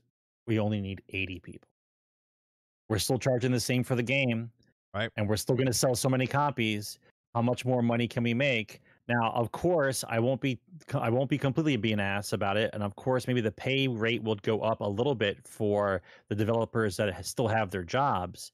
However, I still believe that the good part about this is that if AI starts to take over jobs where studios don't need as many people, what we might actually have is a small renaissance of gaming, because then smaller companies can be formed and use AI and have a smaller studio and still make class A games, and there would be more competition, right? That would be a good thing, not what's happening now. The problem is with AI and data surveys and whatever else, it's one step closer to Ready Player One, and everybody's being tagged and bagged on what you like, don't like, what we're going to show you, what we're going to let you hear. And so I'm trying to be positive about it. I'm looking forward to having more studios, not companies buying up everybody and lumping them together and trying to pump out battle pass games with microtransactions every year. I'm hoping that smaller studios will have the finances available to make better games, and competition can come back, because that's really what we need. Right. We need there to be competition where if the quality of the product isn't good, you go away. That's basically what needs to happen again. Yeah, it's going to be very interesting in the next couple of years, because this is not going to happen in the next 5 years, right? No, This is less than that. Probably 18. The first beginnings will be 18 months, almost 2 years from now, but 3 years we'll start to see it for sure, right? And by the way, the whole premise of you trying to be made feel guilty that if you don't buy a game that they fire people, these news articles that come out, like because you didn't buy a game, that there's layoffs at Activision, or there's layoffs at Microsoft, or there's layoffs at Ubisoft, or whatever they try to make you feel bad about, that you didn't buy the game, so now we had to fire people. Let's just remove that from the conversation, because we already know that when a game sells amazing and sells tens of millions of copies, they still fire those people because the game is over and they have to let them go. Right. It's the same. So let's not pretend because you didn't buy a game that people got fired. If the game is crap, don't buy it, right? If anyone's complaining about a game being crappy, don't buy it, right? The world changes very quickly when you don't buy a product. Just ask Bud Light. Yeah. When you don't buy a product, things move rapidly. If you're going to complain about a game and you buy it, the complaint is no longer valid. Yeah, we'll get to that the article real quick, but real quick, David Rose, I just want to make a comment. You said you actually got it for $39. It's not $70. I don't think I said $70. I said full $60 because I know it's on PlayStation 4, PlayStation 5, Xbox One, Xbox Series XX. Right now, AEW, just so you don't think I'm crazy, it's right there. It says $59.99, so it is $60 for the next gen console. So I don't know what system you bought it on. If you bought it on PC or if you bought it on the old gen consoles, I'm not too sure. But that's what's showing up on my thing. So it's a full price $60 game, not a full price $70 game. Yeah. So just making sure. I don't want to be misquoted. I just said it was a full price, so I didn't think it was like $40. But I could be wrong. The next story I want to talk about is Redfall. Okay, we talked about Redfall because Jason Schreier. Well, the reason we're bringing this up because Jason Schreier did an article on it. Okay, so Game Rant. I'm taking the melted down version from Bloomberg. So many Redfall devs wanted Microsoft to cancel the game, right? And I think this is pretty funny, right? Because this proves my point that when I didn't know any of this by Jason Schreier, and just by how business works and how people said certain things, I said that upper management across the board was to blame for Redfall, right? I said Arcane's upper management to Bethesda, to ZeniMax, and then to Xbox. Xbox, once they bought them, were hands off, right? And so let me read this a little bit to you. It says, a new report reveals that many developers working on Redfall wanted Microsoft to cancel the game before it released. Redfall received poor mixed reviews upon its launch in May of 2023, and currently one of the lowest rated AAA games of 2023. Now, the Xbox Series X version of Redfall was a score of 56 on Metacritic, with the PC version sitting at 54, and the user score is far lower than the Xbox Series X and PC versions of Redfall have to player. Now, per a new Bloomberg report, Redfall began its multiplayer game under ZeniMax, with a big focus on live service elements, in a report that there are many reasons given that the state of Redfall at launch, including the lack of clear direction in the development team being understaffed, and it also states at the end the end of Redfall's development, around 70% of the staff that had worked on Prey had left Arcane Austin. Okay. Now, with filling vacant positions also being a challenge, Microsoft purchased ZeniMax in 2021. This game started in 2018, Sarge. So they had 18, 19, 20, 21, because they get bought until late 21. So they had 4 years of development, 3.5, almost 4 years of development with this game. It says some of the staff reportedly hoped that it would get canceled, and Redfall has at least allowed them to reboot the game. So they were hoping when Microsoft bought, they're like, hey, we're in bad shape here, right? But we would like to make this game into a single-player game, and nothing happened because you know why? Microsoft said, we're hands off. We trust you. We bought you guys, but we don't want to change the way you're doing things, right? So they said, Arcane, you keep doing, like, made Bethesda and ZeniMax make those choices, and they never reached out to Microsoft to get help, right? But now, here we are, it launched, it was just devastating, right? And Microsoft takes full blame now. Phil Spencer took it right on the face. He got punched in the face, right? He's like, it's on me because we didn't give the guy enough help. So it says Bloomberg also mentioned that Microsoft canceled the PlayStation version of Redfall that was reportedly in development, making exclusive Xbox Series X on PC. Now, in the Bloomberg article, this was actually supposed to be on Sony, right? It was supposed to be a game for Sony with microtransactions. It's a live service game, and that's what it was supposed to be. It was supposed to be like Fallout 76, Sarge. Okay? This is what ZeniMax was doing. They make money with ESO. They made money with Fallout 76. They were looking for that next game, which then gives me kind of worried of what Starfield's going to be, okay? But we'll get to that when we cross that bridge, when Starfield does, we hear more about it, okay? So there's a ton of other information reporting, including significant microtransaction plans that were only scrapped in 2021, meaning scrapped in 2021. Was that before or after Microsoft bought it? Because if they were scrapped, Microsoft was like, yeah, we don't want microtransactions. We just want another game to be on Game Pass type of thing, right? Or was it scrapped by ZeniMax and Bethesda before it got to that point? Now, while Redfall began its live service title, it looks like a number of other factors contributed to the game's poor release as well, with a lack of staff being a major issue. As a result, the reception of Redfall was out of the top 50 within a month. Now, in the Bloomberg article as well, Sarge, it talks about how people were leaving the studio, and people that, if you're a fan and you're a developer, you're looking for a job, you're like, man, I would really like to work for said company because they make really good single-player games. Well, Arcane makes really good single-player games with Prey and all the other games that they've created, right? So they were putting ads out there for people to get hired, but the people that wanted the jobs wanted to work on single-player games. Well, Redfall was a multiplayer game, and the people that were working on the game didn't want to work on a multiplayer game. So upper management wasn't getting the right people for the jobs. People that were applying for the jobs weren't the right people for the job. And the people that were already doing the job didn't want to do the job, which is kind of funny to me because it means they didn't take any kind of pride or anything in the game that they wanted to do. And you could tell 100% when you play this game for 5 seconds with 2 eyes and 2 ears with a brain between them, okay, that you look at this and go, this game is broke, right? So now that this is all out, Sarge, what do you think? What do you think of this whole debacle?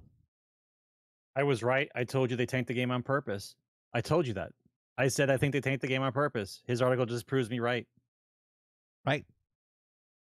They tanked the game on purpose. Right. The devs themselves didn't want to work on the game, and upper management for Bethesda and ZeniMax didn't do anything about it. Jason Schreiber. Right. Thank you. Right. And when Microsoft came in, now what do you feel about this, Sarge? Do you think this is because this go 50-50, right?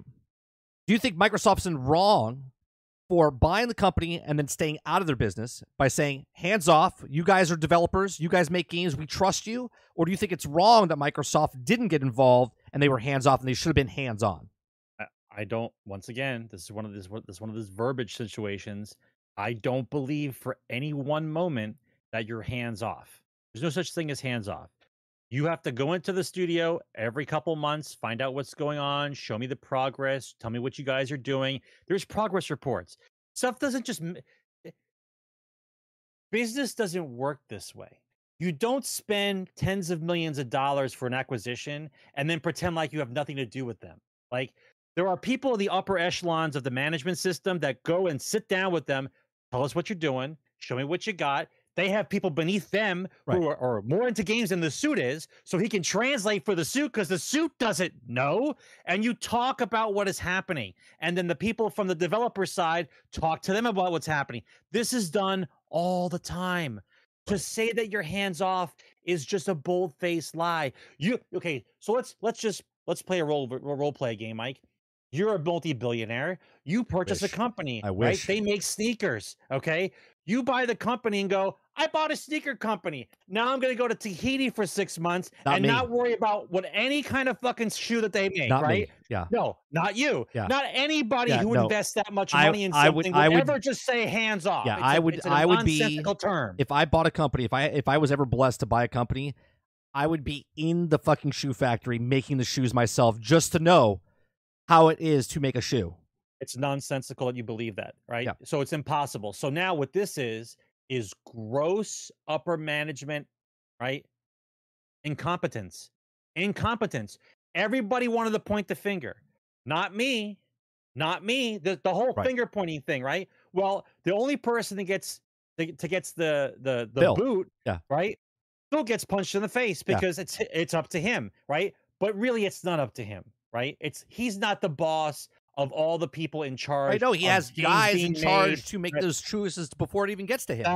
That's correct. Right. So there's no article right now about the 16 people who got fired because of what happened to Redfall. Right. Oh, there's that article. That article is not going to come out right away. 30 people did get fired from. You bet your ass people got fired because of that. Yeah, 30 people did get fired from Redfall. Now, obviously, if the game was successful or not successful, probably people would have got fired anyway, right? Because that's just the way the business works. Okay. No, not because of that. This is gross incompetence. There's a different story. Oh, well, there's a different story between we have 150 people on payroll. After the game is done, we're not keeping 150. We only keep 35, and everybody else has to go away. That's different. See, I think, though, that if 30 people got fired, I think 30 wrong people got fired. I don't think the people that made the choices, the upper management, got fired. I think the devs, the worker ants, get fired, right? The people that didn't spread the word or get to the next upper management, they're fine. They're sitting up and buying plenty of stuff for lunch and going on vacation and doing all this stuff. The worker ants, the developers themselves, are the ones that get canned and move on to the next job, right? But the issue will still be the AI factor is a big deal. How much will be taken over? Whose jobs will be lost? I'm hoping for better competition.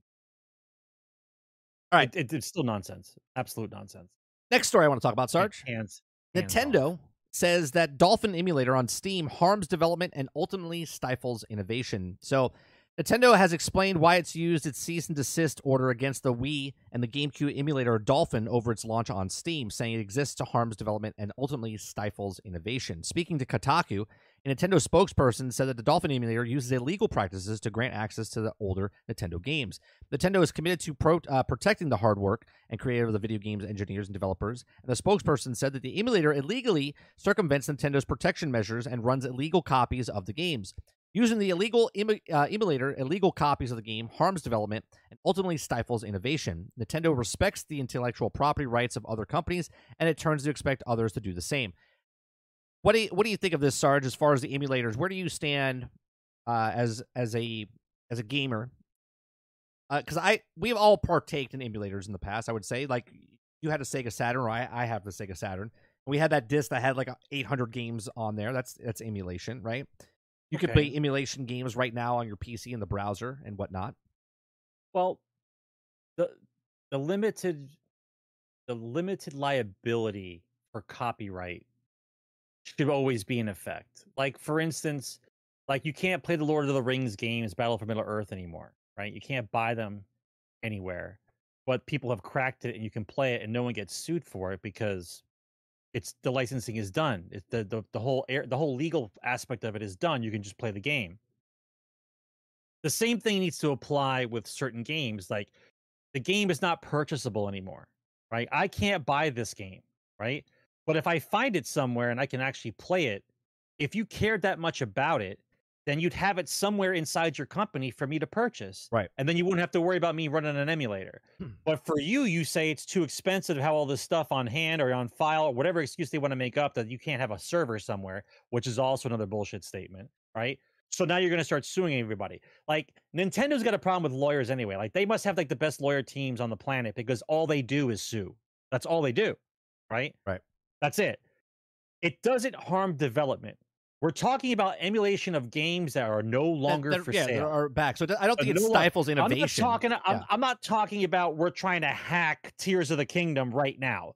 Like, correct. I'm talking about games like Legend of Zelda 8-bit Nintendo, The Legend of Zelda on the 16-bit Nintendo. Can I buy it from you, Nintendo? No. Oh, I'll just go play it on an emulator then. Oh, suing the emulator guy. Like, I don't understand. Like, if you're gonna sue for something that was already out, the licensing's already done, right? Then either have it on hand and sell it, or STF you. Yeah, I feel let the emulator. I feel the same way. By the way, the guy who runs the emulator, he's not charging anything. Yeah, he's not charging you to play the old game from 15 years ago. I have it. I cracked it. I put it on there. I know people like it. Fucking play it. He's a fan. There's a difference. He's a gamer. Difference. He wants to play the games in the past. Doesn't have an option to play it. So he's emulating them and whatnot. I get what they're saying is like they're trying to keep the intellectual property and stuff like that. But for instance, like Star Wars Galaxy is, right? Like that doesn't exist anymore. Sony Entertainment dropped the whole thing, and yet people took it and ran with it and make it its own server, and they're operating it. Right? There's games out there that, because of licensing, like Ultimate Alliance 2 and 3, I can't play anymore for some reason on my Xbox because you know they take those away because of licensing. Even though they still exist, correct, on the system, I can't play it anymore.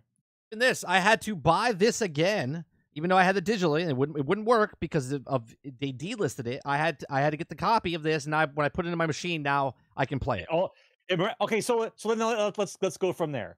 So the digital version, because licensing fees, doesn't work, but I can still go to the store and buy it, and that works because the license magically it works on the disc than it does and on the digital. That makes no sense. Well, see, and I'm a person that, because I worked in the industry of film, I don't like pirating videos and stuff like that. When I was younger, no shit. When I was younger, before I got into the industry, before I would pirated music left and right. Okay, I would pirate movies left and right. But then when I got into the business, I was like, well, I'm losing money, right? Like that's just the way it is. I was a young kid, didn't give a shit. Got into things, getting a family. I was like, wait a minute, I'm fucking losing money, right? So I don't like that people pirated stuff, but at the same time, this is, like you said, if I want to play Zelda, the original Zelda, or play a game from the Wii U or the GameCube, I can't get them anywhere because I have to buy the fucking system, or I can't do it. So I do the emulator, right? What's the harm? Well, that's the headline is just all overhyped nonsense lingo. That's what that is. Hurting innovation. I'll tell you what hurts innovation. The last 5 years. The last 5 years has hurt innovation, right? The fact that you're using microtransactions and loot boxes and battle passes and roadmaps, that's hurting innovation. The fact that you bought up all the big publishing companies, bought up all the studios, so now they control everybody, that hurts innovation. So the part that hurts innovation is the stifling of creativity, not the fact that some guy's putting an old game on an emulator for you to play for free because you no longer want to keep it in your server or you want to sell it anywhere. It's not the same thing. It's not hurting. Right. It's not hurting innovation. Right. Viking says it. Nintendo's using an emulator for their NES classics. Yeah, and you have to pay $50. You have to pay $50 to use it to get access to those games on the Switch, right? Which, look, I don't care if they're charging for that. If you're a person that wants to play those old games, then go ahead and do it, right? But they're giving you at least they're giving you a way to play those games. Well, the games that they're not giving you access to, and you're doing an emulator, then what's the big deal? Just like you can do stuff now online. You take a picture of yourself and you prove who you are, right? They're always saying, take a picture of yourself. Oh, I'm existing. I take a picture. Now all I have to do is you hold up the old game that you used to have. You take a picture of yourself. You send it to Nintendo. I'm like, I already have the fucking game. I don't need to pay $50 to play it again. Right. Let me play it. Yeah. Right. I have it. You show them you have it. I have it. And then you can play it for free. Yeah. Right. So basically, if kids just taking pictures of themselves with like all the games that they want to play with, right? So they can play it on the emulator for free. Right. Yeah. Because they bought it at some point, right? But apparently licensing expires, but lawsuits don't. It's amazing how that works. Yeah. All right, the next one I want to talk about is, well, Diablo. Diablo right now, people are not even paying attention right now. You can say whatever you want right now, Sarge. People that are watching us are not even paying attention. They're playing Diablo right now. They're playing Diablo right now. Right now. Like in chat, the guys are playing Diablo right now. They're not even paying attention to us. It doesn't really matter. They have us in the background. I haven't seen chat move in 10 minutes. Yeah, they're all playing Diablo. I know they're playing Diablo. So we're going to talk about Diablo. Now, there's a lot of players out there, Sarge. There's a lot of players out there. Diablo 4 players are already unhappy with microtransaction prices, okay? Surprise! The game just came out. Well, this is before. This is 2 days ago, Sarge, and people.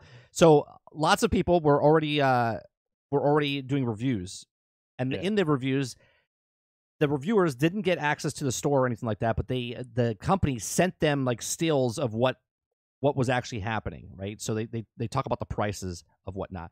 Here's what I have a problem with. I don't have a problem. Look, microtransactions are microtransactions, right? I don't partake in microtransactions. I don't buy microtransactions. I play the game. I bought the game full price. I got $30 off because I had gift cards. Okay, but I got the game. Okay, I bought the game or bought the license to play the game. Okay, but there's amounts in the game where the reality paints a different situation. A premium cosmetic in Diablo costs $28 per set. Okay, now obviously, it's not as bad. Are you ready for this, Sarge? It's not as bad as Overwatch because they were charging like $48. Okay, but the game itself is $70. Okay, Path of Exile charges stuff, but it's a free-to-play game. This is charging you a $70, and let's not even get started on they're charging you $90 to $100 just to play 4 days early access, right? So let's put this in perspective. $28 gets you a set of cosmetics, which is 1/3 the price of, well, actually half the price, basically, almost half the price of the full-fledged game for one gear set, all right, one cosmetic set. But 4 days early access is an additional $30, right? So $30 gets you 4 days early access, but $28 gets you one set of skins. But $70 gets you a full game with hundreds of hours into it. Like, I'm very confused by this. Now, it says, make it even more expensive that Blizzard's free-to-play Overwatch 2. Unlike its Path of Exile, Diablo is free-to-play rival. The armor sets in Diablo 4 only fit one class, which makes it equally exorbitant price tag feel significantly more unfair by comparison. The images of the cash shop were shared by Uberskull on the official Diablo subreddit, prompting that a lot of players voiced their complaints regarding the game's monetization. Now, that being said, it's also important to remember that the items of Diablo 4 Premium Store are all cosmetic only. Spending 2,800 platinum on a flashy Necromancer set won't make any more means swinging any faster, considering that Blizzard has gone on record saying that the players will be able to earn premium currency through the paid Battle Pass system and not enough to purchase the next Battle Pass. Fans should lower their expectations of potentially saving up the platinum to buy cosmetics. Now, ultimately, the early consent with Blizzard is developing worth censored to the legendary Diablo 2. From gameplay to character progression to story to atmosphere, Diablo 4 appears to nail everything of the core of the game. It's just the monetization that people are upset about. So, obviously, you've already talked about this, Sarge, about if you don't like it, don't buy it, right? Don't pay for the cosmetics. Yeah, that's it. I love video games. I remember when a new video game used to come out that I used to be crazy. I would skip school. I remember being that passionate about a video game that you loved it that much. Okay, it's a sickness. I get it, right? But if you're bitching about the game that you love, the only recourse you have is to not buy it, right? Things change quickly when you don't purchase the product. It goes on sale. They don't make the same game again. A bunch of stuff happens. Right? When they invest tens of millions of dollars into a game and it doesn't sell, they go, maybe we should try something different. But the overwhelming hype about a game that you want to play because you have to play it, I get it. You play it, but then you can't bitch about it at all. You can't say anything at that point. Zero. I think I see what's going to happen here. The Trojan horse, obviously, is only cosmetic only. If you don't want to buy it, you don't have to buy it. But I think the Trojan horse in this is that this game is going to do what like Diablo Immortal did, or Stealth. I don't know if Stealth is still here. I'm sure he is. Put the controller down for a second, Stealth. Remember when you played, what was that one game that you played? It knew that you were playing. Was it the Disney game or was it Marvel Future Revolution? I forget what it was. But it honed in on what Stealth was doing. So Stealth paid for like the dollar cosmetic, and then instantaneously it showed him the next you want this, maybe you'll be interested in this, and it showed it $5. And then as soon as he bought the $5 one, the next one was like $10. And then once he bought that $10 one, they opened up the $100 version of whatever it was. I forget what game it was, if Stealth can remind me of it. But I think that's what Diablo is going to do, right? Diablo is going to do this cosmetic stuff where they get you in there for $28, and then they'll show you the $48 one, and then they'll show you the $100 one for the cosmetic, and then they'll do the bundles, right? Marvel's Avengers did this a little bit with their cosmetic skins with the higher prices. They charge $75 for one cosmetic skin, and then like the next day they said that all skins were going to be free. I was like, are you kidding me? Right. So this is it. This is what it is. Now, is the game getting great reviews? I watched a whole bunch of different reviews on it. People are talking about there's so much content, there's so much stuff in the game. You're going to get your money's worth. I just don't like the industry where it's going, where $70 for the game and half the price of the game is one cosmetic skin for a set for one of your characters. You know what I mean? So, let's go down the line here. You paid $70, maybe you paid $100 to get the early access or whatever, and now you're a barbarian, season 1, and you're like, you know what? I want that cosmetic skin. This brand new cosmetic skin looks dope. $28, right? And then the next season comes out, and now you're doing the necromancer. You're like, oh, I want that skin. It's $28, right? So every time a season comes out, you're not only are you paying for the season pass, but then you're paying also for the $28 skin. And yes, I get it. It doesn't hurt you because it's cosmetic only, but it does hurt the industry, and it does hurt because what's going to happen is if they're making more money and they see that people are spending money on this, every game's like this, right? Then it's just going to spend more time making more cosmetics and not actual content of the game. And again, this is early on. I can't say if it's bad or good right now. I only know what I paid for Diablo. I had a blast over the beta and whatnot, but I hope this doesn't ruin what the game should be down the line. But then again, 20% makes 80% of the money, right? So, I mean, think about that. 2 people buy skins. That's a full price. That's one game sold, right? 2 people buy a set, and that's another game sold. This game's gonna make obscene money. Yeah, I'm sure. So, but everyone have fun. Everyone have fun playing Diablo. We're going to jump into Diablo in just a couple of minutes. We're not doing a Q&A tonight. Let's see what else we got going on here. Oh, Sarge, this is funny. Were you a Duck Hunt fan? I know you were. We played Duck Hunt when we were, when we were younger. The real way or the cheating way? We played both ways. We played the real way and the cheating way. Put the up to the screen, just pull the trigger, just wins every single time. This story all the time. This story comes, and this is funny. This is just idiocracy, though, Sarge. This is idiocracy. North Carolina man.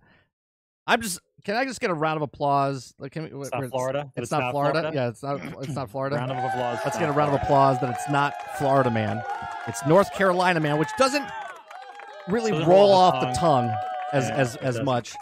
But North Carolina man commits theft armed with painted duck hunt gun. Okay. Now it does. It looks like maybe he came from the future. Maybe this is a laser gun, Sarge. I don't know, but it does look like the duck hunt gun. Just painted black. I mean, that's what it is. I mean, it's got the tag from the that orange, the red trigger. It's just painted black. You took the time to at least spray paint and only did twist tie. Why is there? That's evidence. It's evidence. Oh, it's being tagged. Yeah, it's tagged. Okay. But he took the handles off, or he taped off the handle. Do you notice that? So it's not black handle; it's actually a gray handle. So he left. He did some extra little work when he spray painted this. He did some time. I mean, but he moved to Florida. But he moved from Florida. It could be worse. So he could have used the laser tag gun. That is the coolest gun, by the way. The laser tag gun, the original laser tag gun. I think was tag gun was looking. Very cool. Do we still have those? Do you still have those? Absolutely have them. Oh, I love those guns, man. Absolutely have them. I brought up laser tag to my son the other day. He's like, "What's laser tag?" I was like, "Oh, you take the lasers and you shoot, and you have these things on chest." Remember the knockoff? What was the knockoff, Sarge? Photon, right? Yeah. Which actually was more superior than laser tag, because laser tag was more of a pinpoint laser, and Photon was more of a widespread laser, so it actually worked. It worked better. Yeah, but Photon only went about 15 yards. Yeah, but Photon laser tag went like 30 or 40 yards. Laser tag, they sold it all separately, like the helmet, the vest. Yes. Photon had like the bundle, the 2-pack. So you could, it started easier. Yeah. That's good times, man. I used to love those things. But they still, to this day, they still sell it. You know what makes me crazy is right now, we should have the most badass laser tag game ever, but they don't make it. We got drones and all kinds of stuff we got now, and nobody's made like a full-blown, really cool laser game. Right. They just don't. I don't get it. Now would be the time. Now would be the time. I mean, now you'd have like lasers, drones, or something. Like you're flying drones that shoot lasers. Like there'd be all kinds of stuff happening now. But nope, not now. And speaking of the future, with lasers and laser tag and whatnot, we have. Was he caught? Did he get the money? What happened? He got caught. Yeah, he got caught. That's why his caught. gun's tagged. He got caught. He could have left it at the scene of the crime. Well, he got $300, but then they caught him. You know what? Now you're making me. I could have sworn they caught him. But they let him go. But they let him go because only $300. Hold on. It was arrested. No, he was arrested. Unspecified span of time by the. But not convicted. He was arrested, but not convicted. Not convicted. Yeah. Right. I got it. Can't prove it was his gun. Maybe it was the neighbor's gun. Could have been anyone's. Could have been anyone's laser tag gun. That could be anyone's gun. And maybe he wasn't actually holding him up. Maybe he was showing him the gun. Look what I did. I painted this Nintendo duck hunt gun. He was showing it to the cashier, and the cashier just said, "All right, take my money. I'll give you $300 for it." He's like, "All right." He was handing him the gun for $300. That's what he was doing. Or even more funny, if he held up the gun and said, "Give me all your money," and the guy saw the gun, and then is that a duck hunt gun? He picked up his phone and played the duck hunt music in the guy's face. I'll give you the money. Hang on a second. And it's a duck hunt music. Yeah, I would say that. I'd be like, look, I wasn't trying to hold the guy up. I came here to show him my original duck hunt gun from Nintendo, and the guy offered me $300 from the cash register. He was just a big fan. The next story I want to talk about, Sarge, is the MetaQuest. Yeah. MetaQuest 3 VR headset announced, launching this fall, $499 for 128 gigabyte version. Highest resolution display, next generation Snapdragon chipset, more than 2 times as powerful as Quest 2, 40% slimmer, and redesigned controls. And we have a little video that we're going to play here so people can see what it looks like. No sound, but here's the new MetaQuest. Now, $500, Sarge. Now, see, here's where I think PlayStation VR kind of screwed up, right? And I get it. You need the PlayStation to play the PlayStation VR. And there's a lot of things you do. This, you just pay the $500, and you don't need a console. You don't need anything. You could just play with the headset, right? So this, I think, is a much more intriguing aspect. But obviously, if you have a PlayStation already, then you can get the PlayStation VR 2, which is the same price as the PlayStation itself. But so looks pretty cool. It's a lot lighter, a lot better. And then, well, they have to because Apple's releasing theirs this month. Yeah, well, I was just going to say, Apple's releasing theirs, and we know that because, one, the rumors are happening, and then Sean Murray just comes out today, and all he does is a tweet and puts a Windows logo and an Apple logo and says VR capable, right? So we know that Apple's coming out with their headset, and it's VR capable as well. So 500 titles, so that's $1 a game if you buy it, basically. Obviously, you have to buy the games separately as well, but little redesign, $500. I might buy this. Here's that's me. Here's what I'm thinking, Sarge. Because, and here my justification of this. Spider-Man comes out this fall, but if I buy a PlayStation, I'm only getting it for Spider-Man. But if I spend $500 on the Quest 3, okay, there's a whole slew of games that I can play that are just meant for VR. Do you know what I mean? Whole slew of games that it's a completely different platform that I've never experienced before in my own house. I don't own a VR headset. It'd be one console that I actually don't own, and the VR might work out. And the justification is, hell, my son and my wife could use it. We could all have fun and watching and punch the television screen and kick each other in the head when we're spinning around doing some stuff. That could be fun. I can make extra money by filming it on YouTube and putting it on Instagram and stuff like that. So that's always a good side of it. So what do you think about the Quest, Sarge? I know you're not in. Do you get nauseous when you put the VR headset? I don't think you do, right? I haven't played it long enough to prove I have or not. I played a little bit here and there, but I never played for long hours. Akuta Papa says, can I DM you a VR game that I've been playing? Yeah, sure. You can always DM me on put it in Discord. That's the one thing I'm excited about. I want to know if Apple found a way to do VR and for people not to be sick. I want to know if Apple's doing a VR AR is what I want to know. That's what I want to know. I want to know if they figured out a way to do the program, the software, to where it doesn't it adjusts with you over time and you don't feel nauseous. If that's something Apple did, buy Apple stock now. So Sean Murray, who we know for No Man's Sky Hello Games, he posted that No Man's Sky is now for Mac. It's coming out for the iOS system for Apple users.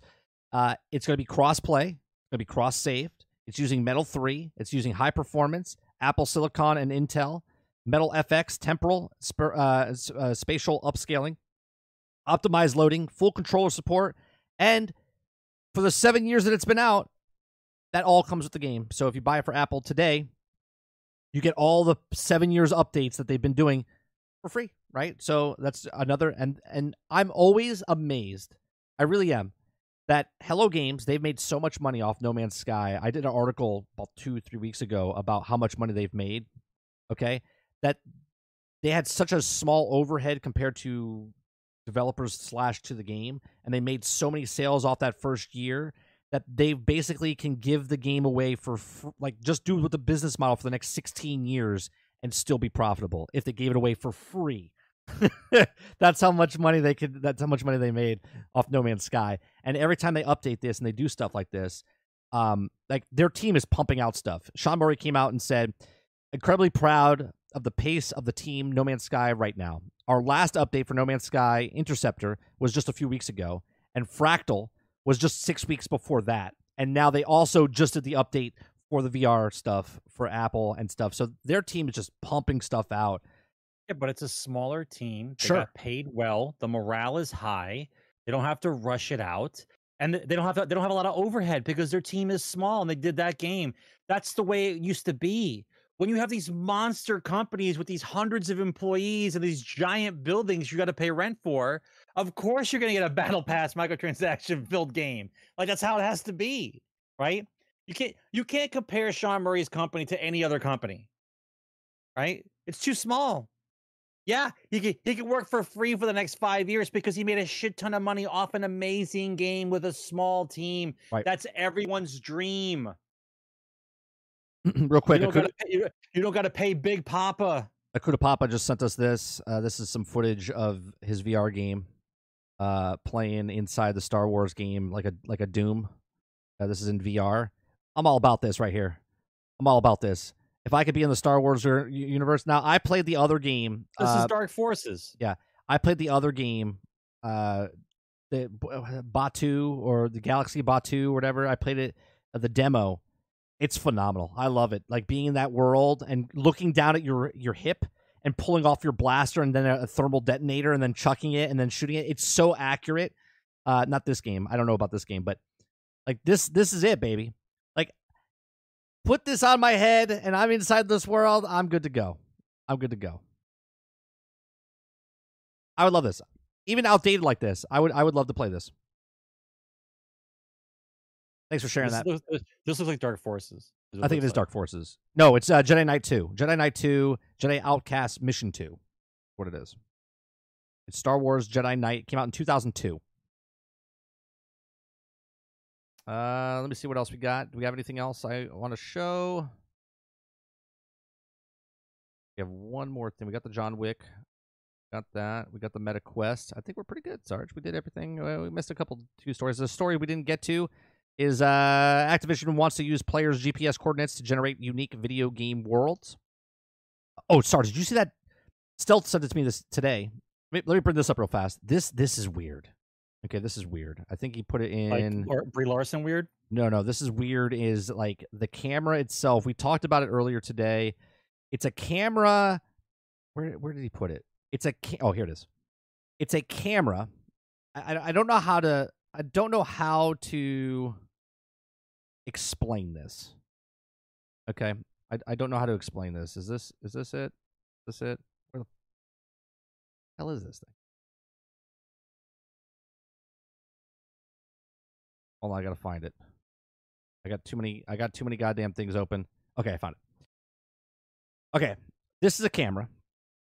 Okay, and this camera is taking a picture, but with no lens. Okay, it's doing a technology. What just happened? Are we still live, or did we lose? Did we lose something here? Okay, we're good. Okay. What the fuck is that? Okay, so do you see what's happening? He's putting in the dials up on top. He's dialing in the meters away from the camera. He's dialing in like the seed and the guide of what it is, right? And it says, look, read the caption here. It says an evening photo taken from Grown Van Pin Street, whatever, 26, and the weather is a few clouds with temperature of 16 degrees, and the date is Sunday, the 28th May of 2023. There's a restaurant, an Italian restaurant, in the middle of Eastern restaurant nearby. Okay, so it takes the picture, and then it makes the picture. Okay, there's no lens. It's taking the stuff, and that's a procedurally generated picture. I don't know about that. No, I read about the whole technology. Okay, we showed it up on right. It's taking the picture. It's not the exact picture. If you notice, it's not showing the bikes or anything like that. Okay, but it's taking the GPS coordinates and then making a picture on that. Right? It's crazy. That's not a camera. It's using like sonar or whatever kind of. It's a procedurally generated camera based on where you're standing, and it's making stuff as it's weird. I don't know about that. This isn't weird. This is normal technology. What do you mean? I don't know about that. Yeah, is the camera just pulling up a file from Google Maps? Like, I don't understand. No, No, it's making the picture. It's procedurally making that picture. Yeah, but that description would have no cars, and it would just be a street with trees. Like it added everything else that wasn't even included in the verbiage. Like you know what I mean? Like it's not. No, I don't believe that's real. No, no. Well, technology. You just can't have a description of something that's going to fill in the blanks, and the filling in the blanks is trees and cars and multicolor. Like it doesn't know what to put in there yet. It's called paragraphical. A camera that takes photos using location data. It describes the place you're at and it converts it into AI-generated photo. Weird. Yeah, if we get a few more things like that, we're gonna disappear like the dwarves did in Skyrim. Right. Photoshop can already do the same thing. Oh, I know. That Photoshop creature. Oh my god, dude. That Photoshop update that they just did is crazy. Crazy. Yeah, stand by for deep fakes from everybody. Oh, it's amazing. Like the amount of stuff that you can do between AI generated, just right with ChatGPT and now with the Photoshop. Just wait till they do it with the video process, which they are doing, right? Exponentially faster. All right. That's going to do it for episode 353 of GXG. It's in the can. We do appreciate you coming out, hanging out with us while we do these podcasts each and every single Thursday. Well, most of the time, anyway. If you like it, please make sure you hit that like button. If you'd like to go above and beyond that, hit the subscribe button. There's only 13% of you that are not subscribed to this channel, which is amazing. I do appreciate you for hitting that subscribe button. And if you'd like to go above and beyond that, you can become a member as little as $5. Helps us out for this channel and for what I do. I appreciate it very much. Don't go anywhere. Once this is over, I'm going to go grab a drink real fast, and I'm going to come back, and we're going to start playing Diablo tonight. Appreciate you guys coming out and hanging out with us, and I'll see you guys on the next one. Peace. Game on, guys.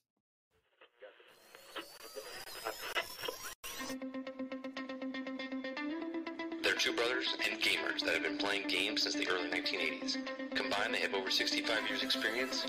Join them each week as they discuss and rant about gaming and entertainment news. This is Generation X Gaming.